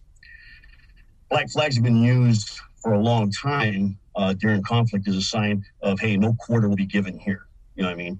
This is a place where if you're the enemy, man, you're not going to get food. You're not going to get medical attention. You're going to get dead, period, in the discussion. And so there's a call for that as kind of a show towards the government of, hey, you better simmer down on this stuff and don't come knocking on my door for anything. Don't come knocking on my door to see if I have a vaccine. Don't come knocking on my door to ask me about guns that I might have. Don't come knocking on my door for anything. Stay the hell out of here. Otherwise, there's going to be no quarter given, right? But again, it seems like that's a lot of propaganda right now because I haven't seen any of that stuff going on in the public. Yeah. You know what I mean? But it's one of those things where I get to thinking like, okay, who is trying to instigate or orchestrate these things? Yeah. You know what I mean? Going back to deception and social media and all that kind of stuff. Nowadays, it would be very easy for somebody to influence a population into doing something they want them to do, whether good or bad, simply by using social media and human engineering, right? Yeah. You get to a point where, you make a connection with people of like-mindedness and like values and like grievances more so, right? Uh-huh. And then you encourage them to do things and act on those grievances. Now, if somebody's trying to bait all these conservatives into taking some kind of action, right? And they get that action, it would fuel the propaganda against all white conservative males of this age who own guns, who voted for Trump, are the nation's, greatest risk to our security right now. But that was another interesting topic, right? So risk, what's the greatest threat to our country right now? And that was something I ran a quick search on the other day. And here's what I came up with. And these are things that have been said recently that are the greatest risk. And I got to highlight greatest, meaning the one thing above all other things that threaten our country. This is the one thing. But unfortunately, when I ran that search, it's these are the one thing, right? Far-right militias, okay, are the greatest threat to our nation, our national security. Break. China and Russia are the greatest threat to our nation's security. Break. International and domestic disinformation campaigns are the greatest threat to our nation's security. Break. Climate change is the greatest threat to our national security. Break. Systemic racism is the greatest threat to our national security. Break. And the list goes on and on. All of these things recently have been identified as the greatest threat to our national security by somebody. Supposedly somebody of authority who studies this stuff and knows, that these are the threats, what have you. Now, some of that stuff came out of the intelligence community. Some of it has come out of, other people that are studying culture and all these things, studying climate, studying whatever. But, any given day of the week, depending on what's going on in this country, any one of those will surface again as the greatest threat to our nation, right?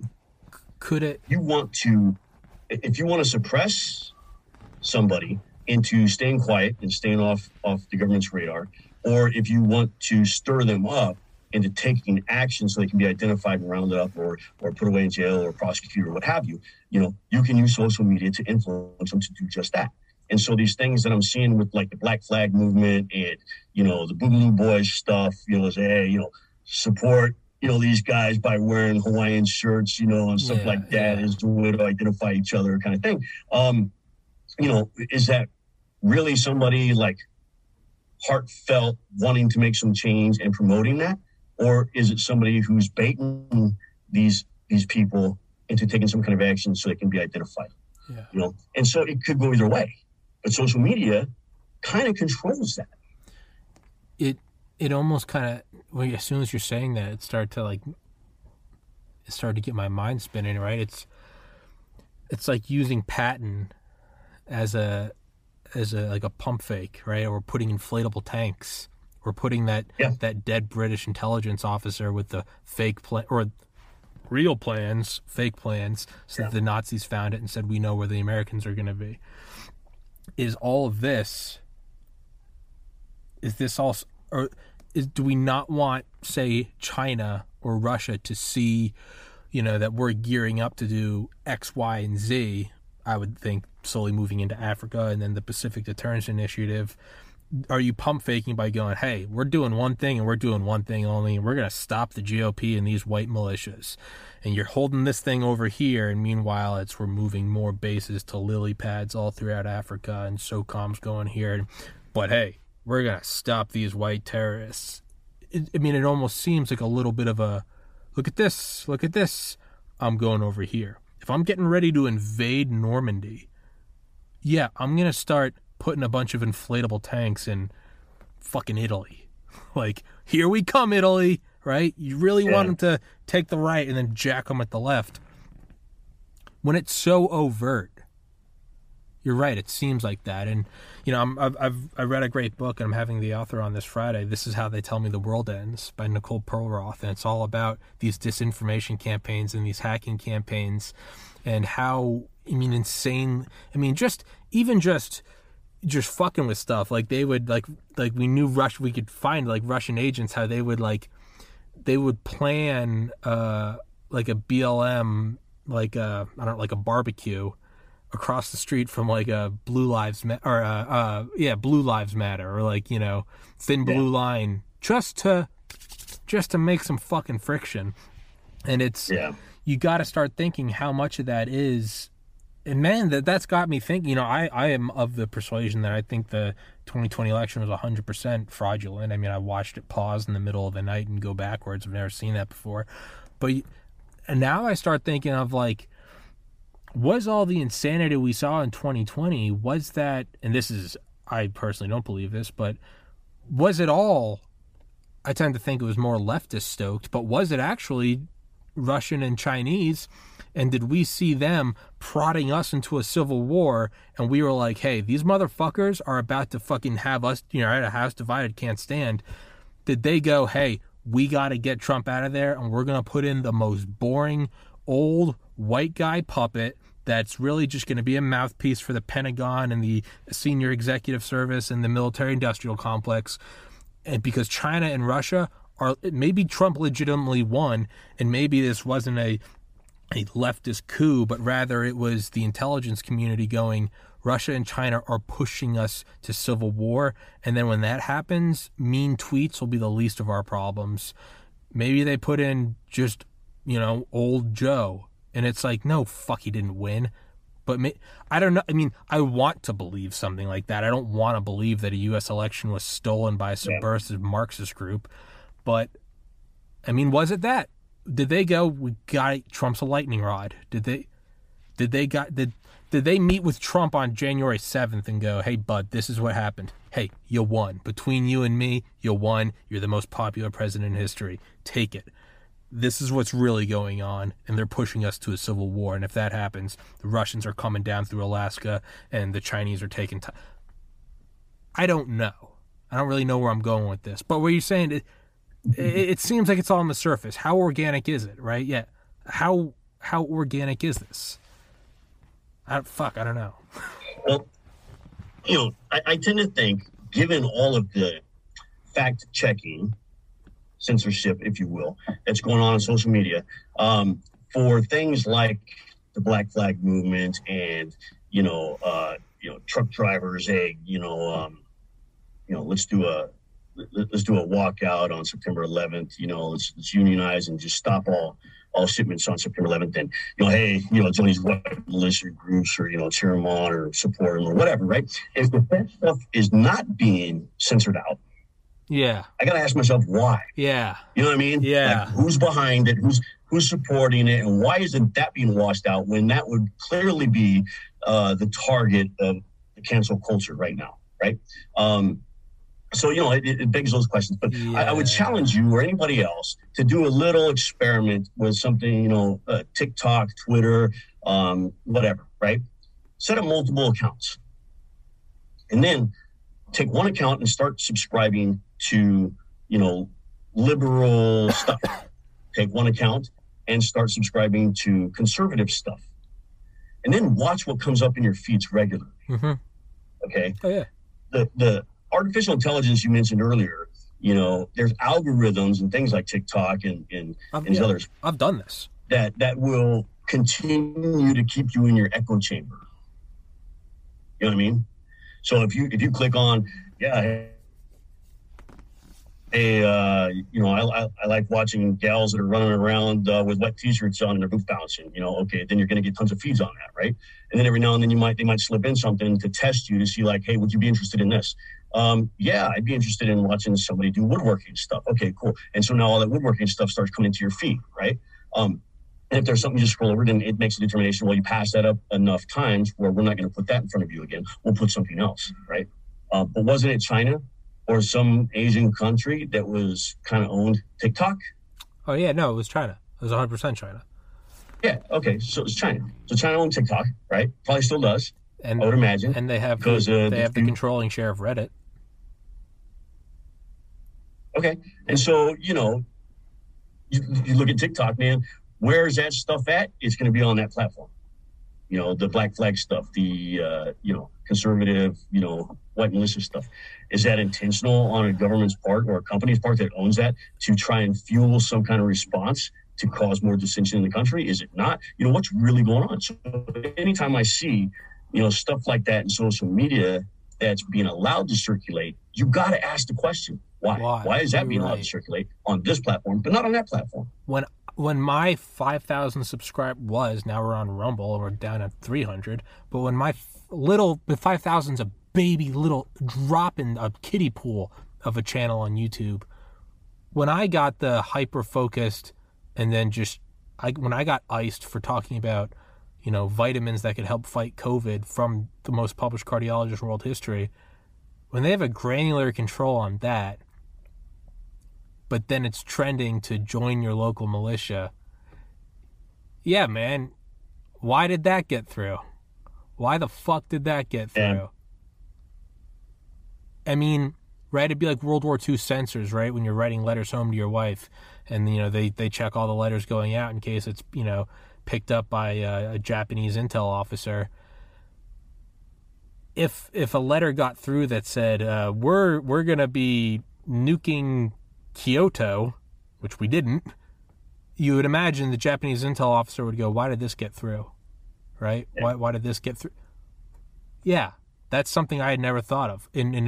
When they're so good at censoring everything, when they can put a little faggoty COVID tag on anything that just says the word vaccine, like, more about vaccines near you, they're safe and effective. Why is it trending Black Flag movement? Yeah. Or is the U.S. government pushing this stuff on Chinese-owned companies as a preemptive rationalization for why we need to ban them? Do we want to start... Again, it's one of those smoke and mirrors, man. Gotta ask why. Fuck. Yeah, and China, the company Tencent put $300 million in a Reddit in 2019 or 2020, and Tencent is owned, as are all corporations in China, at least 51% by the Chinese Communist Party. Fuck. Got me. All I gotta say is things are much bigger than what we can see. Things that are going on are way bigger than what we can actually see. Yeah. And it's kind of entertaining in a way over the last year and a half for me, anyways. Being able to sit back and see or read or watch, presentations on a litany of conspiracy theories, right? Everything from the Illuminati, being puppet masters for everything, to a shadow government in our country orchestrating everything, like the puppet on the marionette or whatever, to, our government released video footage of UFOs and nobody can explain really what they are, but here they are, right? Yeah. And then there's no discussion on it after that. Really? That's one of the things that it's, again, why the fuck I had on Dale Comstock, Delta Force guy. And I remember after the government acknowledged that that's not ours, Dale was the first to go. He goes, why are we seeing that? Why is the Pentagon saying that? He goes, this is preemption for something. Mm-hmm. Yeah, think about that, right? So okay, could it be alien spacecraft that we're seeing? That's in the realm of the possible, maybe not the probable, but the possible, right? I tend to think, I think I've told you my thoughts on aliens before, right? If they're out there, which I think they probably are, if they can get to us and see that we can't even get past the moon, or we're even still arguing on whether or not getting to the moon was made in a Hollywood theater, or set or not, or whatever, we're still bickering about that kind of stuff. They would be so much more advanced than us that we'd either be food, pets, or, not worth their time, right? So I think, why do we even think that they would come here and craft? They could be so far ahead that the idea of having to use something to propel yourself might be laughable to them. If aliens exist and are here, then they're sitting in this room right now watching us, and they're undetectable via any wavelength of anything. Go on. So if you go down that line, right, and then you determine for yourself, or arrive at the conclusion that what we are seeing in these videos that are released on UFOs are, in fact, real craft of some sort. It's a real thing. It's not, something that just was engineered with CGI or something like that, right? Then you got to ask, what is it and where is it from, right? And so, are these things specialized, fast-moving and jolting and jiving UAVs or something like that that's been developed by Russia or China or some country like that? Is this stuff that we have designed and tested and, we're not acknowledging that we have it, who knows, right? Who the heck knows? But again, Project Blue Book, I think we talked about this before too. The investigation into UFOs, Roswell, and all this other stuff, right? Went on for quite a long time, and it drew everybody's attention who had conspiracy theories about aliens and stuff to focus on that, what was going on with that, right? And it really allowed our government to do some other things in research and development that probably resulted in things like, the stealth fighter, the stealth bomber, you name it, whatever technology we had to keep secret at the time or whatever, right? So again, shiny object, distract, here's what's going on behind the scenes, right? But there was really kind of a letdown with the UFO release, in my opinion. Yeah. Like, some of those videos got released. It got a little bit of attention in the news. You can find some of them on the internet still. They haven't all been completely, fact checked and censored, right? But other than that, there really wasn't much. It was like, oh, okay, there's videos. Nice. What's going on now? Oh, we got to wear masks again. Or, critical race theory in schools now, or whatever. It's just jumping from one hot topic to the next, but that really didn't get much attention. I could be wrong. It could have got a ton of attention, and I was just living in a foxhole. No. My buddy Trey came on here. I went to high school with Trey. Trey's a brilliant mathematician. And Trey was asking me, he was like, is it not the eeriest Twilight Zone shit that the Pentagon acknowledged that they don't know what it is? And everyone's like, huh. Anyway, and you're just like, what the fuck? Like, time out. Were they dipping their toes in? Was the Pentagon going, let's see how they react? Well, in order to get somebody to accept something, you have to condition them for it. Like Pavlov's dog, right? It takes conditioning over time. So you give a little bit, and they finally accept that. And then you give a little more, or do a little more, or incentivize a little more, or prod and probe them a little more, or push them a little more, until that becomes acceptable. So what's next? Oh, well, that's just another thing. Yeah, no big deal. The last one wasn't a big deal, so this ain't a big deal either, right? Moving on, right? So the beginning. But it was just interesting to me that, that got released, and it was like, well, all right, well, whatever, can I get a job working remotely, or can I still collect unemployment at a higher rate than what I was actually making when I was working? What's it going to be? Yeah. It's, one theory I have, I actually have kind of two running theories about it, is one, it's ours. And what better way to do a real world red cell test than to test it against our own Navy? If we think what's the best Navy in the world and we go, well, it's ours, we go, well, let's see if this thing can evade it, right? That's what you would do, right? I imagine they fucking ran the SR-71 or the F-117 against some U.S. assets just to see if we could do it. Okay, now we know it's good. Or two is we're playing this off as alien. So when these start buzzing, I don't know, Beijing, instead of people going, that's an American surveillance craft, instead everybody's going, including us, we're all going, OMG, that's the same UFO that we saw. That's totally insane. It's over Beijing. It's over Moscow. It's over Tehran. It's over the nuclear sites. How crazy is that? That's so weird that they just keep circling Taiwan. That's crazy. We don't know what it is. We told you. Go back last year. We said we don't know what that is. It buzzed us too. That's crazy that it's sticking right outside Xi Jinping's house. Wow. That'd be fucking one way to do it, man. Yeah. Right? Dude, shiny object, man. But it could have been also released that way to see how much attention it would get, to determine whether or not, if it was a distractor or designed to be a distractor, how effective would that be? Right? So why not test the propaganda piece too, if in fact it is propaganda, right? That way you can gauge, okay, is this something like this going to be effective in the future, or is it not? We need to tweak the delivery of this shiny object, or how we present it. Yeah. Who knows? So there's just, again, man, I end up with more questions about that stuff than I ever do answers, and that's okay. You know, it keeps, like I said, it keeps me entertained. It keeps life fun, man. You don't want to know. That's the real red pill, is when you come to the realization that you don't want it. Deep down, you don't want to know everything, because I don't want to be robbed of it. No. I never want to see the deepest Pentagon bunker, because I always want to imagine, how deep is it? Where is it?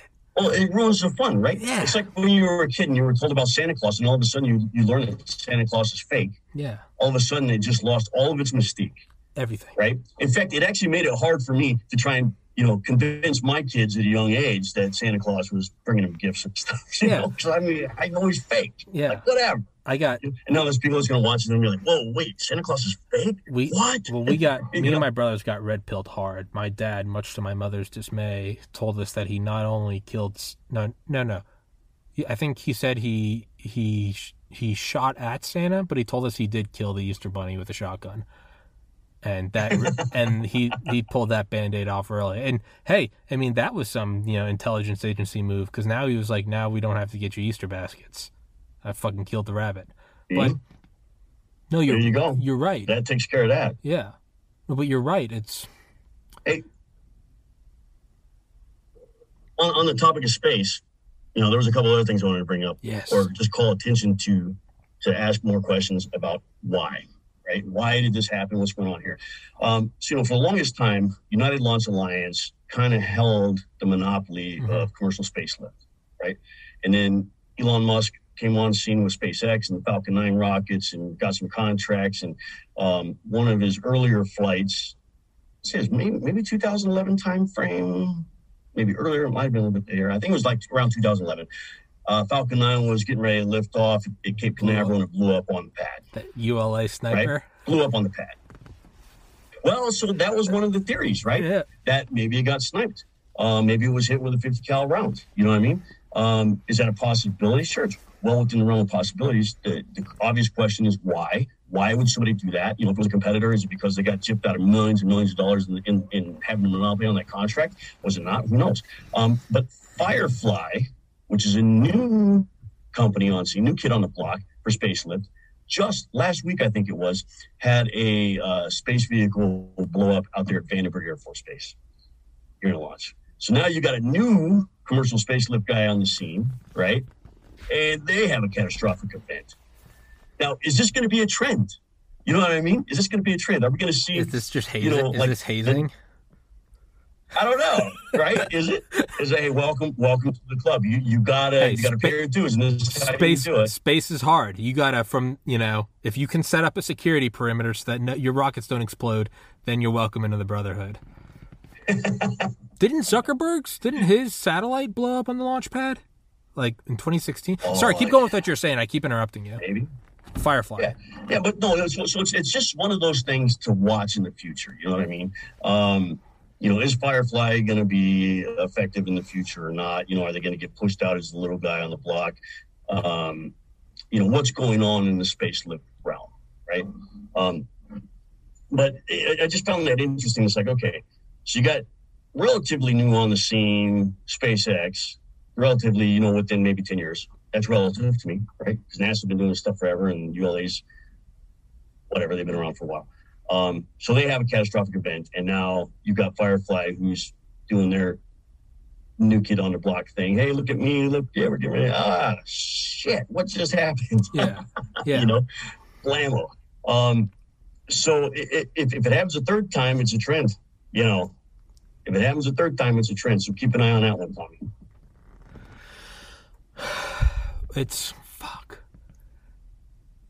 Yeah. So I'm trying to think. I'm trying to think what else is right on the surface that we're not even thinking of. I mean, the first one I saw was Stop Asian Hate. That was one of the first things I saw that my immediate response was, what is this? Because normally something happens and it's not until months or years later that I go, why was I seeing that? Stop Asian Hate was the first time I immediately went, what the fuck is this? Why am I seeing this? Yeah. Why is this trending? Is this China fucking with us because they knew that we were going to be who knows? Maybe China knew that we were putting black flag propaganda on their apps, and they were like, two can play at that game, and it's like ECM versus ECCM, and it's like, so they started Stop Asian Hate so they could preemptively get ahead of us banning TikTok. What other things are going on right now that are floating right in the ether, right in front of us, and why are we seeing it? And I'm just trying to think, what is right there? I mean, it's got to be Kabul. It's got to be Kabul. What is really going on? Yeah, that's a big one right now. One of the lesser ones that I saw recently is some stuff going on in schools where I can't remember what freaking state it was in, because I read the article and then I kind of dismissed it, and I thought about it again, couldn't find it. But there was a classroom. Apparently, some parents were really pissed off because a teacher had kids do a pledge of allegiance to a rainbow flag instead of the United States flag, and was openly promoting socialism and stuff like that kind of thing. And I want to say it was a grade school or something, but it got a little blip. So now schools are back on the map for attention, right? Yeah. Here's some attention stuff, more controversy going on in schools and what our kids are being taught. Okay, so again, why is that making the news right now? I'm sure we've had teachers all throughout our lifetimes, that maybe didn't conduct themselves properly or deviated from, curriculum or tried to impress their own thoughts and opinions on kids, because kids are impressionable. But so why is that getting attention now? I don't know. I mean, let's not forget, right? Let's not forget that there are things that will pop up, and then other things take precedence, and we have short-term memory problems, so we forget about those other things that popped up, like the invitation for the UN to come in and do an investigation on hate and stuff like that in the U.S. Right? Remember that? What happened with that? Yeah. Is that still an invitation? Is that invitation still out there? Did it get nixed? What happened? You know what I mean? What about that defector to the DIA? Right.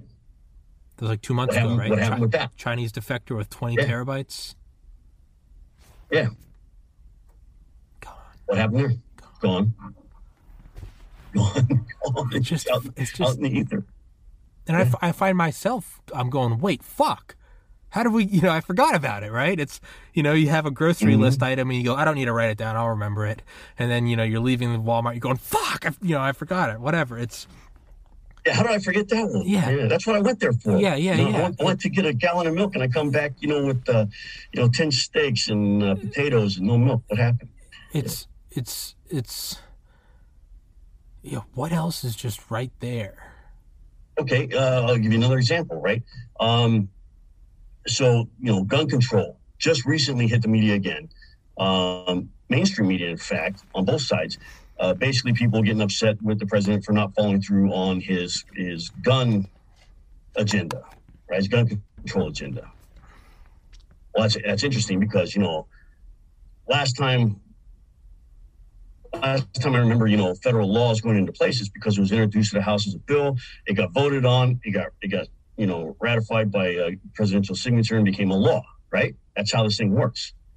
But if you go back in the last 5 months, maybe 6 months at most, there was a dispute between the ATF and gun advocates over what constitutes a short-barreled rifle. So a lot of AR-15s and other guns have been sold with short barrels and a arm brace on them, okay, because, it's a bigger caliber, you got to brace it on your arm, and you can't put a stock on it, otherwise it becomes a short-barreled rifle, right? So, it's just kind of like a loophole to get around that. Are people using those arm braces as a shoulder stock, to steady the weapon and stuff when they're shooting them? Yes, of course they are, okay? But the argument's going back and forth over, is it a short-barreled rifle or is it a pistol with an arm brace? And so there was some time where U.S. citizens could basically let their opinions be known to the ATF before there was a ruling on it. Now, the same thing is happening with these 80% lowers, right? These polymer handguns where you can buy an 80% lower, mill it out, buy the rest of the parts, assemble it, make the gun. Ghost guns, I think, was the thing in the news about it 6 months ago, right? You kept hearing about ghost guns this, ghost guns that. 80% lowers for AR-15s, for 308s, for, pistols and, whatever else they have out there, okay?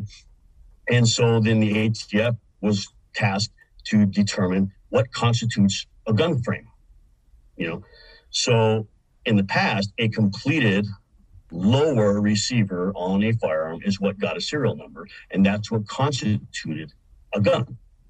That's what made it a firearm, okay? So if you were to buy, let's say, an AR-15 lower receiver that's fully completed, you have to apply for a new gun purchase. You have to go through the background check, with the FBI. It had a serial number on it, and that got logged as you buying that or whatever, and then you build the gun out from there. Whatever, and no big deal. And now you can do that without having a serial number or have to go through an FFL dealer or anything like that. So that was in the news. And then it got real quiet. And as the clock was ticking for people to provide their inputs to the ATF on what they thought about that, okay, we had all these other events taking place, all these other things that would pop up on the radar to pull people's attention away, right? So where are we at on those two topics? I don't know, but I do know this, right? If the ATF is allowed to dictate what changes are made that people have to as law pertaining to guns, without that going through a bill to Congress, right, to be voted on, is it really a law? If it's not, why would people be prosecuted under that? And ultimately, I have to ask the question, why would a federal agency who is not allowed to make law being used to circumvent the laws that are on the books?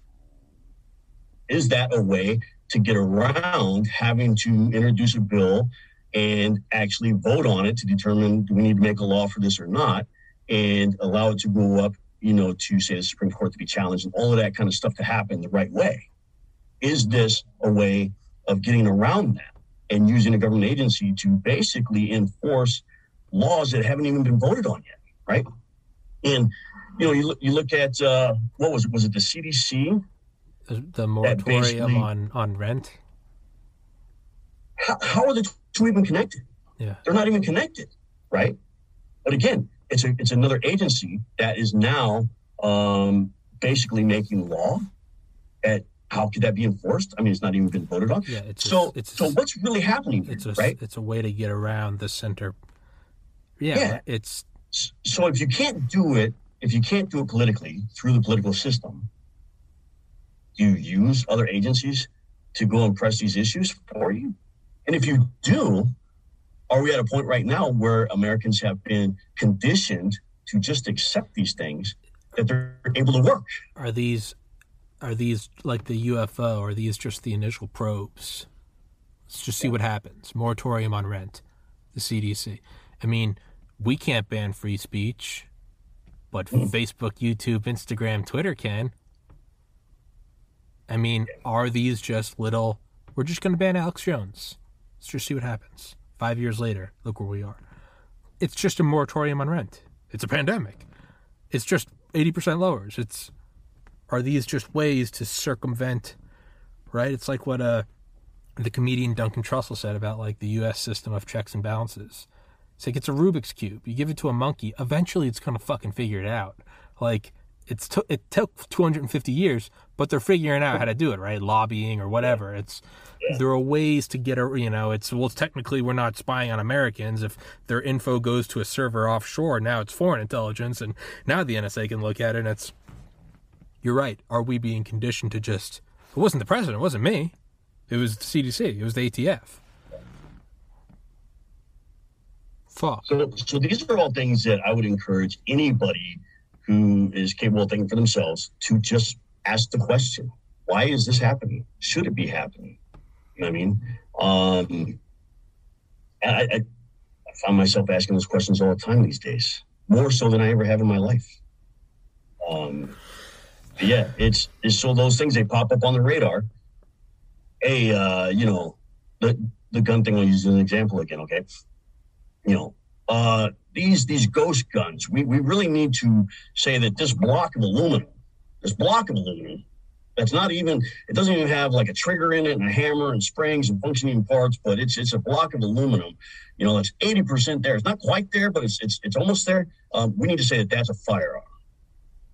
Just like if you have an AR-15 and you put the third hole in it that would be used, as part of an automatic trigger and sear assembly, just having that hole in it, if you look at ATF regulations and stuff like that, it constitutes it as a machine gun. Even if the parts aren't actually there to make it function as a machine gun. Just somebody drilling that hole could become a felon for regulation, right? Because it's been identified as a machine gun, even though it's not a machine gun at that point. So, you see these kinds of things pop up, and then when it's time for the public to be able to respond to those things and have their voices heard, it doesn't get any media coverage at all. It doesn't get social media coverage. It doesn't get mainstream media coverage. It doesn't get any coverage at all, really. Okay, outside of people who maybe, are tied into getting news notices or press releases from like the NRA or something like that, right? And so all these other things are happening. Well, if I see it in the news and I'm just an average American who's a gun owner who thinks that, my right to keep and bear arms shall not be infringed, and you will hear that from all of these guys that support that, right? Shall not be infringed. Okay. There can be arguments all day long over, how the Second Amendment should be applied and everything. But, that's a commonly accepted thing amongst gun owners. So that pops on the radar, and all these people are pissed off. But they've also been sitting at home because they've been out of work for a pandemic, right? Their kids are getting ready to go back to school, and now they're being told, hey, your kids have to wear masks again. And, by the way, there's critical race theory going on in school, and, your kids are being, saying Pledge of Allegiance to this flag instead of U.S. flag or whatever. And, there's all these things going on in the country aside from that. Now the timeline passes for people to respond, and they don't respond because they're all consumed with the hottest topic of the day or the hottest crisis of the day that impacts them, and they forget about it. Right. So when you talk about what's on the surface, what are we missing? Go back and look at things that have just popped up in the news maybe once or twice for a day or two, and then they're gone. They're just gone. Where's the follow-up on that? Is the press doing us justice by telling us, the rest of the story? Right? Yeah. Right. I mean, Trump was the master of that, right? He'd make a typo. Or like when he boarded Air Force One with toilet paper stuck to his shoe. But that meant that nobody was talking about the $10 billion arms sale to Saudi Arabia. Like, it makes you... I mean, didn't Kamala Harris, postpone a trip recently because she had a headache that was characterized as Havana syndrome, which is those weird, anomalous headaches people get at the U.S. Embassy and I think Cuba or whatever the fuck.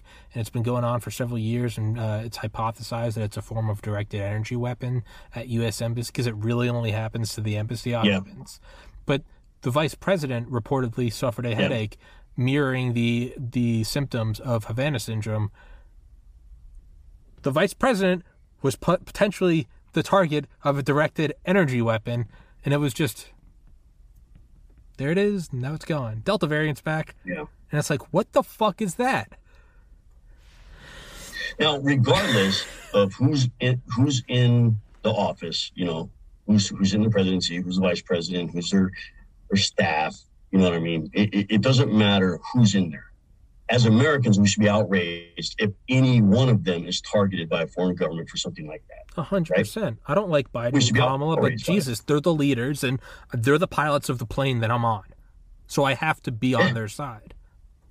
It's kind of like, when I was growing up, me and my brother would fight. My brother was the only one that was allowed to beat me up, so to speak, my older brother, right? But if anybody else on the block, any other kid in the block, any other kid in the neighborhood tried to pick a fight with me, they had to fight with both of us. Because nobody else was allowed to pick on me. Yeah. We were brothers. Yeah. You know what I mean? Yeah. He could do it because he was my older brother. So in his mind, that was acceptable. Well, we should have that same mentality as Americans. It doesn't matter who's in the office. It doesn't matter who's sitting there. If a foreign country comes and tries to influence, target, what have you, we should all take offense to that. And that should be one of those things that we're focused on making sure it doesn't happen in the future or whatever, right? But you're right. It's something that popped up on the radar, and now it's gone. Now it's gone. Yeah, right. What would happen? What would happen if something happened to our president and our vice president? Speaker of the House would become the president pro tem, right? And then what's next? What's after that? They finish the term, and we have another election, right? They pick their VP, and they finish that term.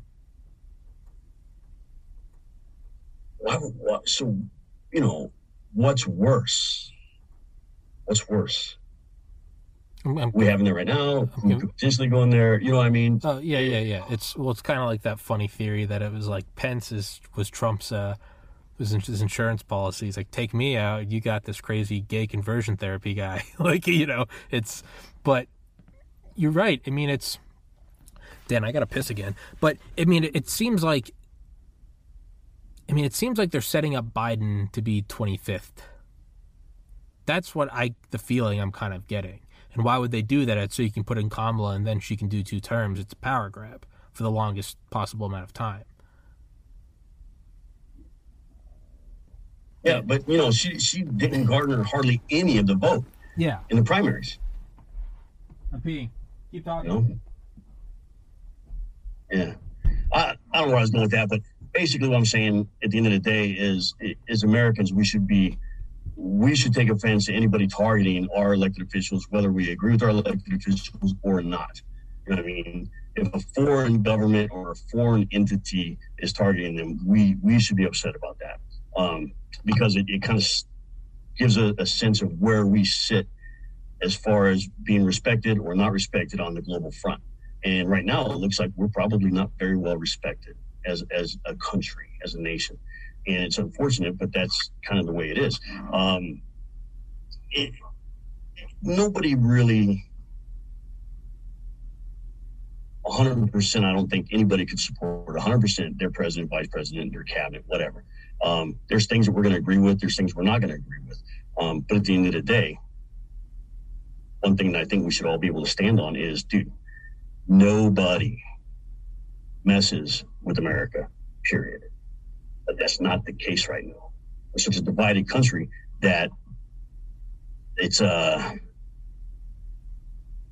of a free-for-all right now. I mean, look at the madness that happened last summer. We had riots and looting and all this kind of stuff. We had a quote-unquote insurrection on the 6th, It wasn't an insurrection. There wasn't a single fucking gun. Except for the one that shot the unarmed lady crawling through the door there inside the... Yeah. Yeah. I was there. I mean, so look at all the craziness, man. Yeah. So it's all crazy. We are so divided. Like, anything could happen in the country right now. Anything. It seemed like once we got into January 2021, it was really like a do-over, just like the 13th month of 2020. It's not really January 2021. No, yeah, no. I maintain that January 6th was part of 2020. It's the only, that was January 6th was New Year's Eve of 2020. Which I think gives more credence to the idea that, I mean, I had really never thought about till this podcast. Maybe the intelligentsia, maybe they saw it and they were like, China and Russia they're whipping us up to this fever pitch where we have to deploy the National Guard. We're doing X, Y. We got to do all this. And, maybe they were just like, Trump's got to go. Like, everyone is going insane, right? It's like when you and your brothers are fighting and your mom's trying to stop you guys and she's having a breakdown and then dad comes in and it's like, everyone, like, shut the fuck up. And it's just like, and it's like, all of a sudden order's restored and all the insanity just halts. It might be that they were just like, we're putting in a boring white guy, a boring old white-haired white guy. And they threw in Kamala for some woke points. But because other people say it hasn't, but I mean, I would argue that things have simmered down a lot in comparison to last year. They're not normal, but they don't seem to be, at least in my, tunnel vision experience, it doesn't feel like we're on the verge of civil war like we did last year. Yeah, I would agree with you on that. I mean, we're not seeing the same level of rioting and looting and stuff like that.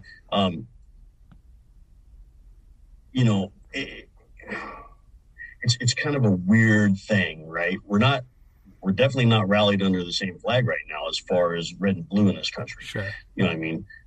We're still very much a divided nation.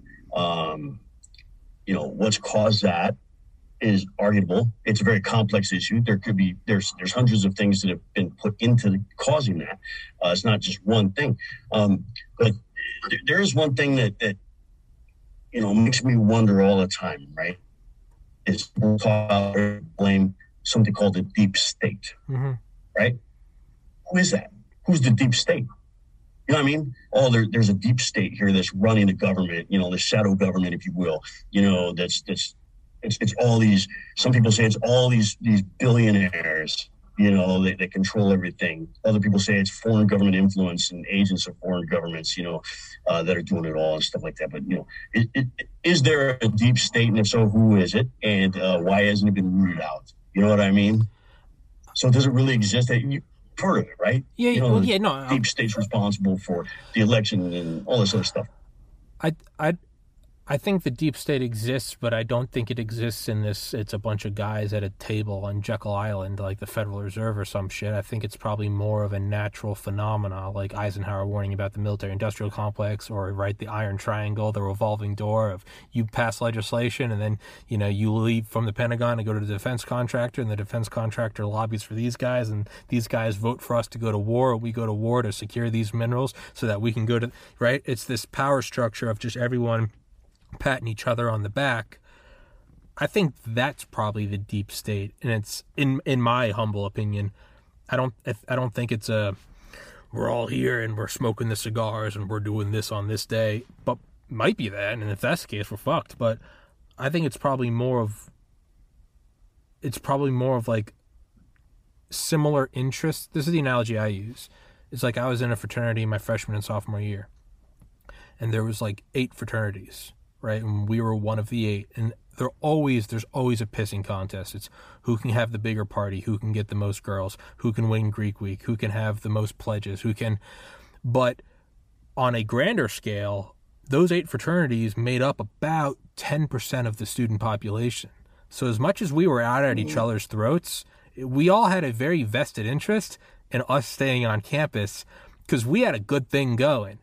And even if you were the 8th worst fraternity out of 8, you're still on the inside compared to 90% of the students that don't have access to these big mansions on campus with pools, and you guys manage all the bars. And I think it's probably something like that, where it's like there's always power struggles, but at the same time, they have a very vested interest.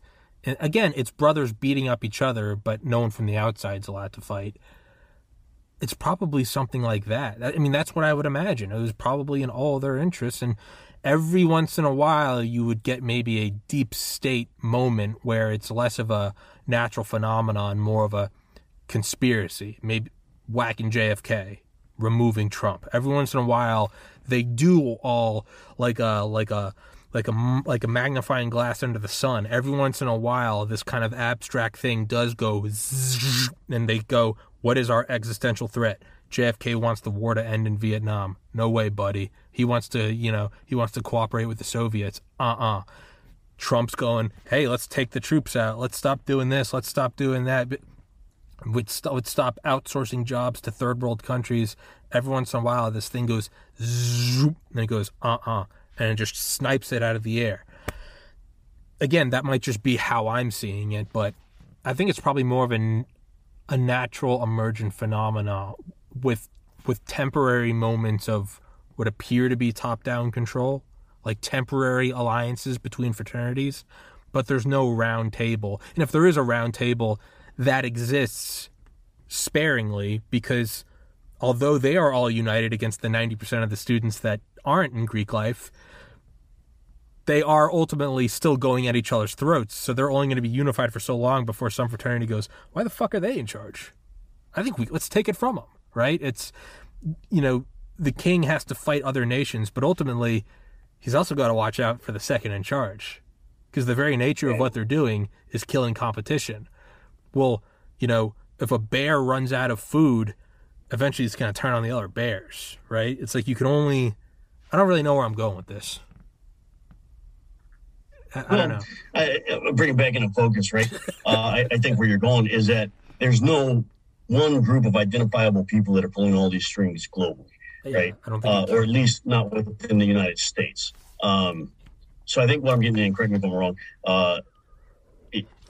there appears to be lobbyists and people who can influence certain events to their favor on any given day or in any given timeline, but not sitting all together going, okay, let's see, we need to get our government to pull out of Afghanistan, move resources here.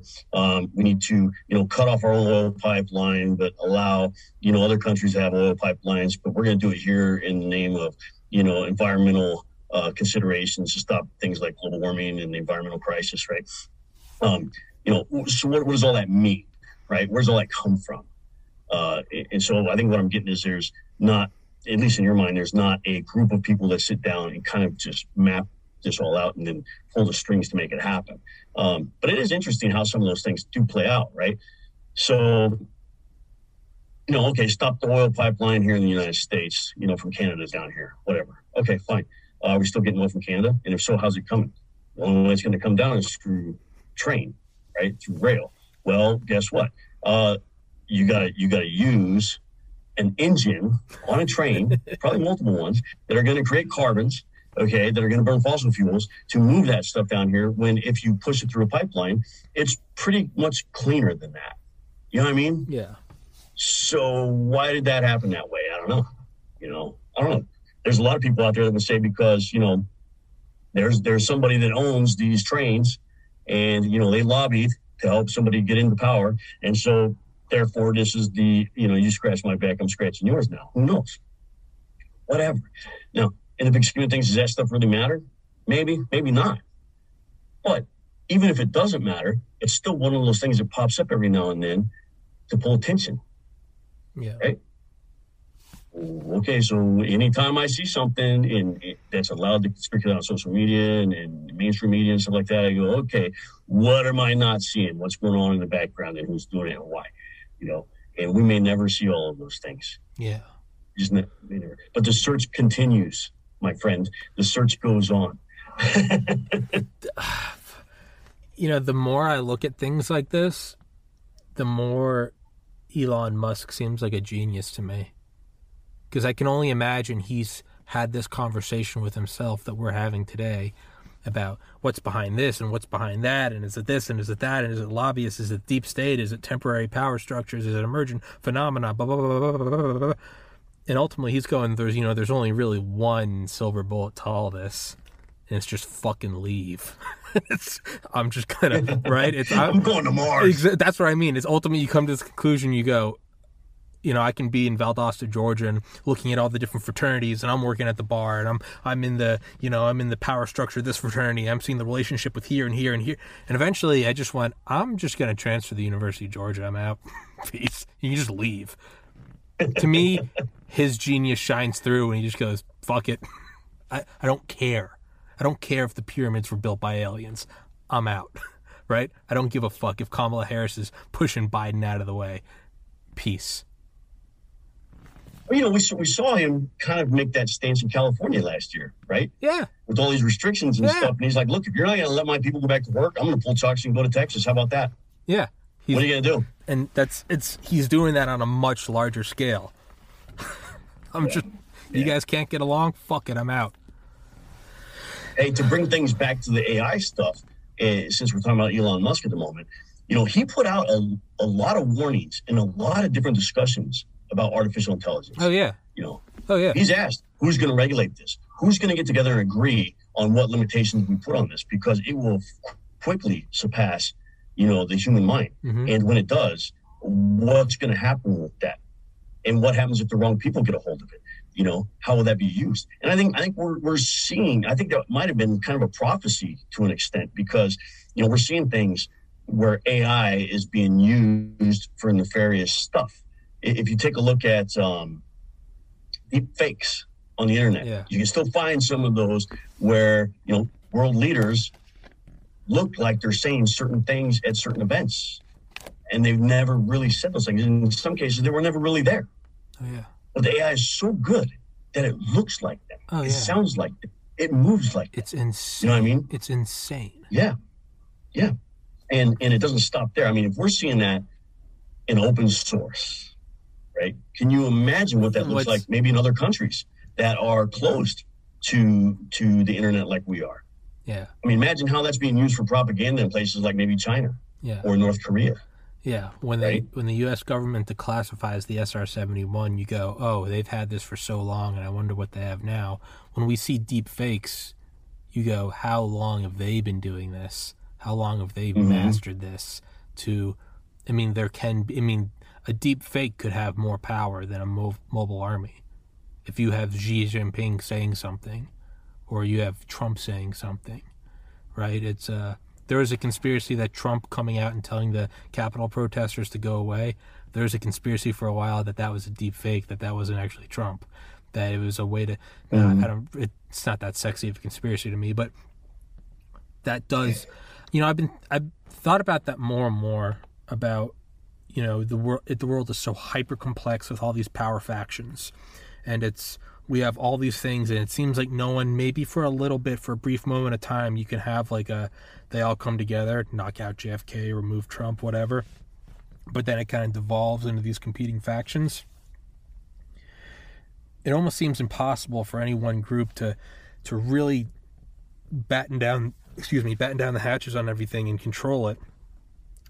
It seems like AI might arise naturally and take over, and would we even know when we always have this, just like, well, the aliens are going to come here in a silver saucer, versus, we're saying they could be here in the form of nanoparticulate spirit molecules going backwards in time, when we wouldn't know it.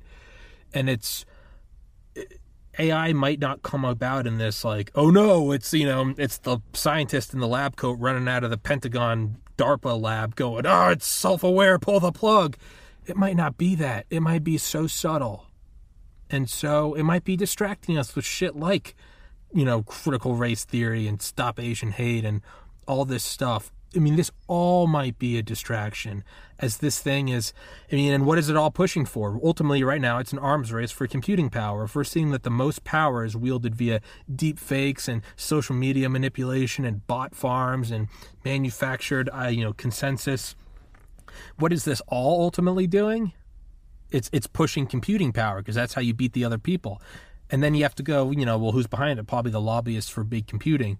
Or is there a nascent infantile AI that's too weak right now, and it's going, I need to push all of them to build more computers, and then that's my coup? Would we know it?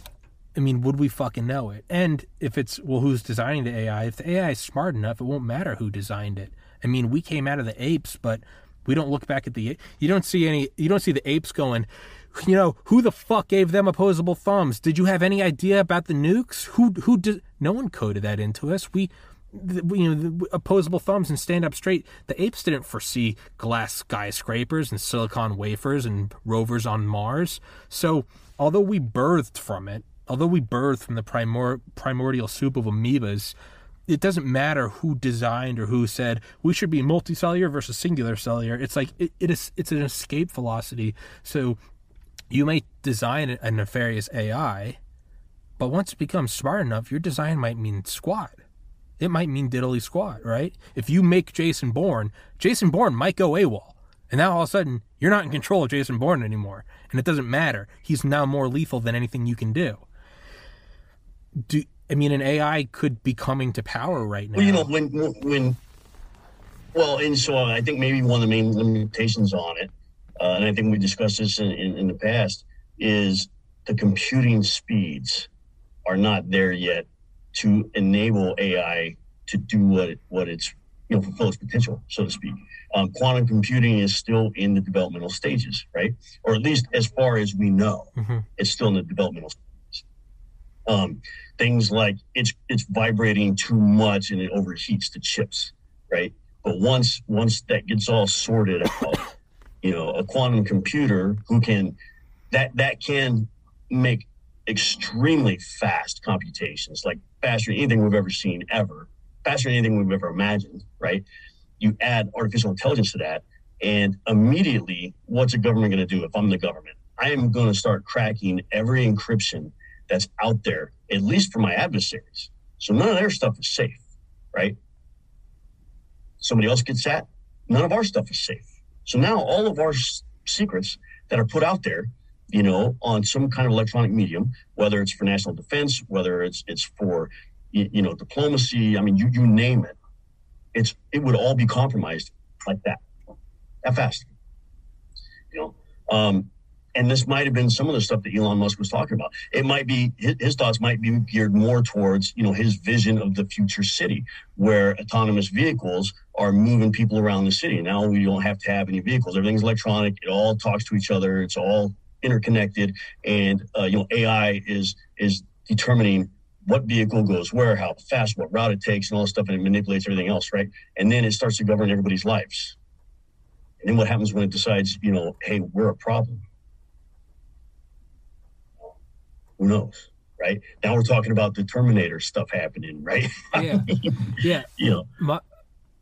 My another kind of recent, like the last year, my thoughts on like the Terminator scenario have shifted much, and it's very similar to your view on aliens. Either we're food, fuel, or something to study or laugh at, but I mean, truly, probably of no interest. I think it might be, potentially, in my own humble opinion, it might be our own hubris and our own ego to believe that we pose any threat to AI. Why do we think that AI would have to? We might be so inconsequential, right? It'd be like if algae was like, oh man, the Americans might remove all the algae because they want to go to the moon. It'd be like, what? Whether the algae exists or not, you can slap it on the space shuttle. It doesn't fucking matter. We're going. We might be like, oh, the AI might view us as a threat, and the AI is like, what? I mean, whether or not there's organic people, and well, we're destroying the planet. Who the fuck says the AI needs the planet? The AI is just like, that deuces. We'll go to another one. Travel at light speed. I'm in gray goo. I'm nanoparticulate. I'm moving around at light speed or faster with electron entanglement. I need Earth? Why? It's the humans might destroy our pond because us algae are ruining it, and us single-celled organisms are fucking it. We don't need it. Your pond, fuck off. Just go build Manhattan. Like it might be. But what do governments do with new technology? They try and weaponize it. 100%. It happens with everything, every right? single time. And but AI might be the answer as well. Think about this for a minute, right? I fully believe that. It's the end weapon of the last arms race that will take over and then negate humans' evil tendencies, I would hope. Well, maybe it's the great equalizer, right? If everybody's secrets are exposed now because there's no there's no encryption to safe anymore. There's nothing to safe anymore. All of these things are exposed. And AI comes in and says, hey, look, I've just developed a cure for cancer. I've developed a way to ensure fresh drinking water gets to all of Africa in places that need it. I've ensured a way to renew crops in places where there was never crops before, get rid of droughts, create medicines faster than we've ever seen, to help us get over whatever ailments or whatever, and just eradicates all that stuff, right? I mean, what if that's the case? Because it could be, right? Then would anybody need to fight over resources? But there's always going to be somebody who wants power, who wants to be in charge of everybody else. That's always going to happen. It's happened in the whole entire history of mankind, right? I mean, what do we have? Like 18 maybe different species of humans, and one made it? One survived? You know what I mean? Fucking kill everybody. That's what we did. Right. I mean, that's what happened, right? I saw yesterday a CDC link got fact-checked. The snake eats its tail, man. Right? So maybe AI comes in and says, okay, yeah, well, we're done with all this. But then there's going to be somebody who tries to weaponize it. And so it's a matter of like, okay, who gets it first and what do they use it for? And does it become available to the whole world? Does it not? You know what I mean? The nuclear arms race was thought to end all wars, right? Let's hey, we got the biggest bomb. It's going to end all wars. Nobody's going to want to have this kind of war. Bullshit. We've been fighting ever since. But we fought before that. We fought after that. But right? If you look at the total number of casualties and percentage of human population casualties, it's been going steadily down since August 9th, 1945. Still wars. Sure. Yeah. But in a sense, it's kind of worked. In a way, but it hasn't stopped. There's no such thing as total war anymore, though. Because total war would be global thermonuclear holocaust. Those 9 syllables. We've sort of hit the ceiling. Right? It's all right. We know we can't go this far because then Dad gets in charge. You know, but we can still have little skirmishes underneath the radar. Right? We found the upper limit. Wants. I don't think anybody wants nuclear war. But it's not out of the realm of possibility. It might be improbable, but as long as people have nuclear weapons, I think it's a possibility. As long as anybody has any kind of weapon, it's a possibility. And guess what? These are weapons, right? Yeah. You can pick up rocks and sticks. You know what I mean? It happened before we had all this technology and stuff. So where's the technology going to take us? Who's going to govern it? Who's going to watch it? Who's going to be the one that's going to try and take power over it or with it? You know? Those are all things to watch, I think, in the future. And I think that's one of those things, being able to ask those questions and continually dig and look is what makes life entertaining and fun and not boring at all. At least a little bit exciting, right? My favorite scene have you seen Interstellar? Yeah. My favorite scene from the movie is not any of the black hole shit or anything. It's when Matt Damon, whoever, are fighting on that planet. Right, and they're fist fighting, and it slowly pans out to them just socking it. And to me, there was nothing more like symbolic than like we're on a different planet using black hole like drives to get there, and it zooms out, and it kind of just looks like two monkeys going at it. Yeah. And I just thought it was the most brilliant. Like in the end, it comes down to just screaming at each other. They're in spacesuits on another planet. Yeah, but at the end, it's fuck. I don't want to end this conversation. We got 13 more minutes till I have a doctor. I'm talking to a doctor in 13 minutes, but he hasn't responded to me. So I'm wondering if he's not going to show. No, so I'm going to run this one right to the wire. My friend, he's an author I had on last year, and I read his book in 2016. It's called The Metamorphosis of Prime Intellect, and I think it is the single best take on what you just brought up. AI getting rid of resource scarcity and thus competition, but we're humans, so we're always going to want something. Well, if everyone has everything, we're going to find some new metric. Well, I have 2 AIs, right? We're always going to be going at each other because that's what we do. We're the warring ape. Roger's book tackles all of that, and it goes in and it completely like fleshes out those ideas of how do these things take place? What do we do when we have everything? What weird extents do we go to? I'll send you a link after this to his book. You can read it online for free. I had him on last year, and now he comes on every Sunday. We've done like 50 episodes together. But I think you're someone that would enjoy that. It's my favorite book ever, and it's I'd be happy to read it. It's. I mean, you don't have to. I don't give a shit. But like, it's a fantastic. It tackles everything you said or questioned about resource. What would we do? Where would humanity go? Someone's going to want something over, and it goes into all of that. But you know, hey, one other thing I want to bring up, man, because I know we're short on time, sure, possibly. But I was thinking about it earlier, and I didn't put it on my list of events. But it is recent, current events, right? As we're pulling out of Afghanistan, there's a group of American veterans who decide to go in on their own and evacuate Afghans who helped us throughout the years, who would otherwise be slaughtered by the Taliban, right? Pineapple Express. Yep. And Kennedy. I don't know how much information that I found is accurate, true, whatever, because, you just never know with those things. But last numbers I read, it got like over 600 people out of Afghanistan, right?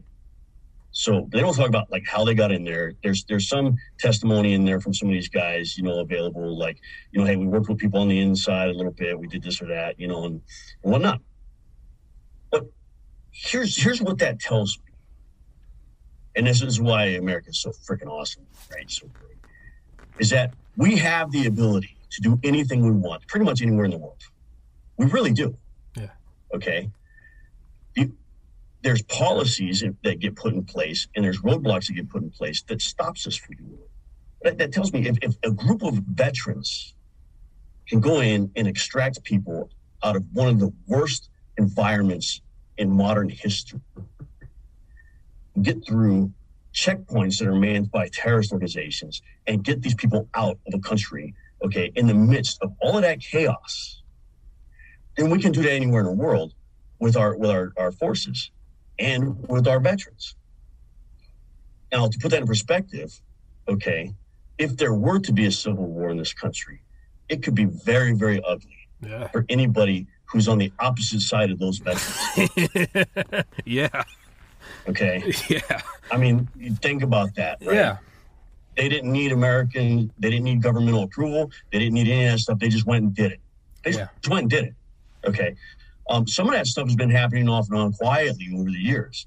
There was veterans that went into Iraq to help get interpreters out of there when ISIS was making a bum rush on Baghdad several years ago, right? They just went on their own. I mean, one guy, I'm not gonna mention him and stuff or give you a lot of details on it because I need to respect his privacy. But he started a GoFundMe, and him and another guy went in to extract an interpreter and the interpreter's family and get them out of Iraq on a GoFundMe account. Okay? So this stuff's been happening. So if there ever is a civil war in this country again, if it happens anytime soon, before all these vets start getting old and crippled and start dying out or become ineffective, right? These combat-hardened veterans, it could be very ugly for anybody that's on the opposing side. I mean, look at Billy Wall. So I hope that never happens in this country. Oh, yeah. So I hope it never happens because that's the worst thing that could happen to our country is having a civil war. But if it does break out, I'm with you. You know, let's find a place out in the woods that we can, retreat to and consolidate and let it all happen.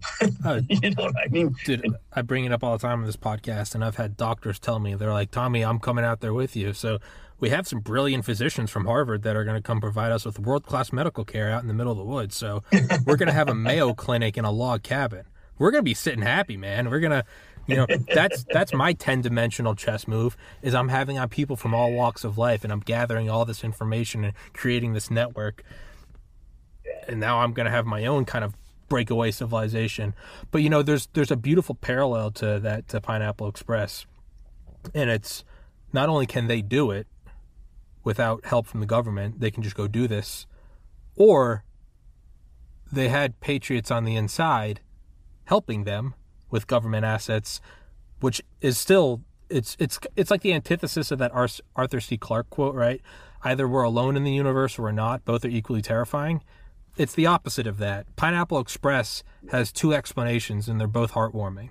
It's either these veterans can go out there with just like a ragtag group and go do this without the government's approval, or they did it with insiders in the government who are, mum's the word. But that means there are still guys on the inside that are, they're still patriotic. Both outcomes or explanations are beautiful. It means that like not all is lost. And I truly believe that. I don't think everything's fucked. I think the sort of running narrative that America's lost and it's done, to me, I think that's a demoralization campaign. In a system where they can censor anything, why is that constantly the decline of an empire? We're in the end stage of an empire. Why the U.S. dollar will not be the back or the reserve dollar? China's bound to surpass us. Here's why that's a good thing. American hegemony is waning. Good. Why is that all getting through? No, there are no trends are organic anymore. So when you see that trending, far right radicals are the number one threat to our nation's security, right? Who's fact checking that? Yeah, exactly. Why it's, because we didn't see those guys. We didn't see far right radicals, looting and pillaging and burning down cities last summer. Okay, we didn't see that. And if they were present in the Capitol building on the 6th of January, they weren't armed. And some of the video footage I saw, they were actually walking orderly within the ropes across the rotunda in there. Okay, so there was like a pathway leading from one door across that domed rotunda to another door. All right, and these guys were inside the ropes, walking on the carpet. They weren't like thrashing that stuff around and tearing down paintings. I was there, Dan. I can send you like a hard drive of all my video if you want. It's fucking amazing. Oh, the doctor is going to be here in 5 minutes. Damn it! Right. Now he's a cool guy. I want to talk to him, but I'm having having a great conversation with you. Hold on. I mean, that's allowed to perpetrate on social media and in the news and every place else, right? So why is that? Expansion of the police state. That's what it's for. Yeah. Well, we haven't seen, right-wing radicals organizing and doing things like that outside of one failed planned attempt to kidnap a governor. Where 12 of the 17 members of that were FBI. There you go. I mean, it's, but yeah. So that's what I'm saying. So just question everything, man. Why is this not being censored? What's the point? Why is that out there? What group of people? What demographic is it trying to stir into what kind of action? You know what I mean? Everybody should be asking those questions. Everybody. There's something really fascinating about January 6th when they're like, the day America's government was almost overthrown. You have the anti-gun crowd saying, there's no point in owning guns. The military will crush you in a second. Yet a bunch of people who own guns but did not bring them almost overthrew the government. I don't know, man. And then second of all, I had on some guys that served in Iraq, the Delta Force guys, Dale, and they're all talking about, they're like, the point of the Second Amendment isn't so that you can beat the government. You don't have to win. You just have to not lose. And that's what we're seeing right now in Iraq and Afghanistan. They didn't win all these years. They just didn't lose, and now they are winning. All you need, the full force of the U.S. government. Hey, the full force of the U.S. government was, no holds barred, holding no punches for 20 fucking years over there. And guys in sandals with AKs took it to them. Well, that's because they were 100% committed. Well, that's what I mean. That's what I mean. If you try to overthrow this country, you're going to have people, this is their homeland. Yeah. You're not going to, it can't be done. There was an article I read recently, and if I can find the link to it, I'll send it to you. But it was about a guy who was an intelligence collector, on an airborne platform, listening into stuff. And he was listening to the Taliban as they were getting slaughtered by American forces. And these guys were on the radio or however they were communicating, and they were pumping each other up. Yeah, we lost 100 guys, but hey, keep up the fight because we're turning the corner. We're pushing the Americans away, right? So these are guys that, lost 100 of their buddies in one day, in one engagement, and yet they still kept morale high enough to keep people fighting. I read that article. That's 100% commitment. I read that article. And one of the lines is, it's like, Muhammad, go place the IED. And he goes, I don't want to. And the other guy goes, it's too cold for jihad. And the other guy goes, I agree with you. It is too cold for jihad. And it's just like, these are just bros busting each other. And you go, fuck. They're cracking on each other, Damn. But you can't, they're 100% committed. And they're using weapons that are 30 years old or older. Yeah. Damn, we got to wrap this one up because the good doctor's waiting. Fucking, let's not wait a year and a half to the second one. Let's set up another one because this is why I wanted to have you on, because you and I we bounce back and forth like it's fucking magic. So let's set up another one. Right. Don't ghost me. Don't go MIA. Let's set up another one. I got to talk to this doctor right now, but I'll text you after that, all right? All right, brother. Take care, man. Good talking to you, All right, Tom. man. You as well. All right, buddy. Peace. Right. Recording stopped. Yep.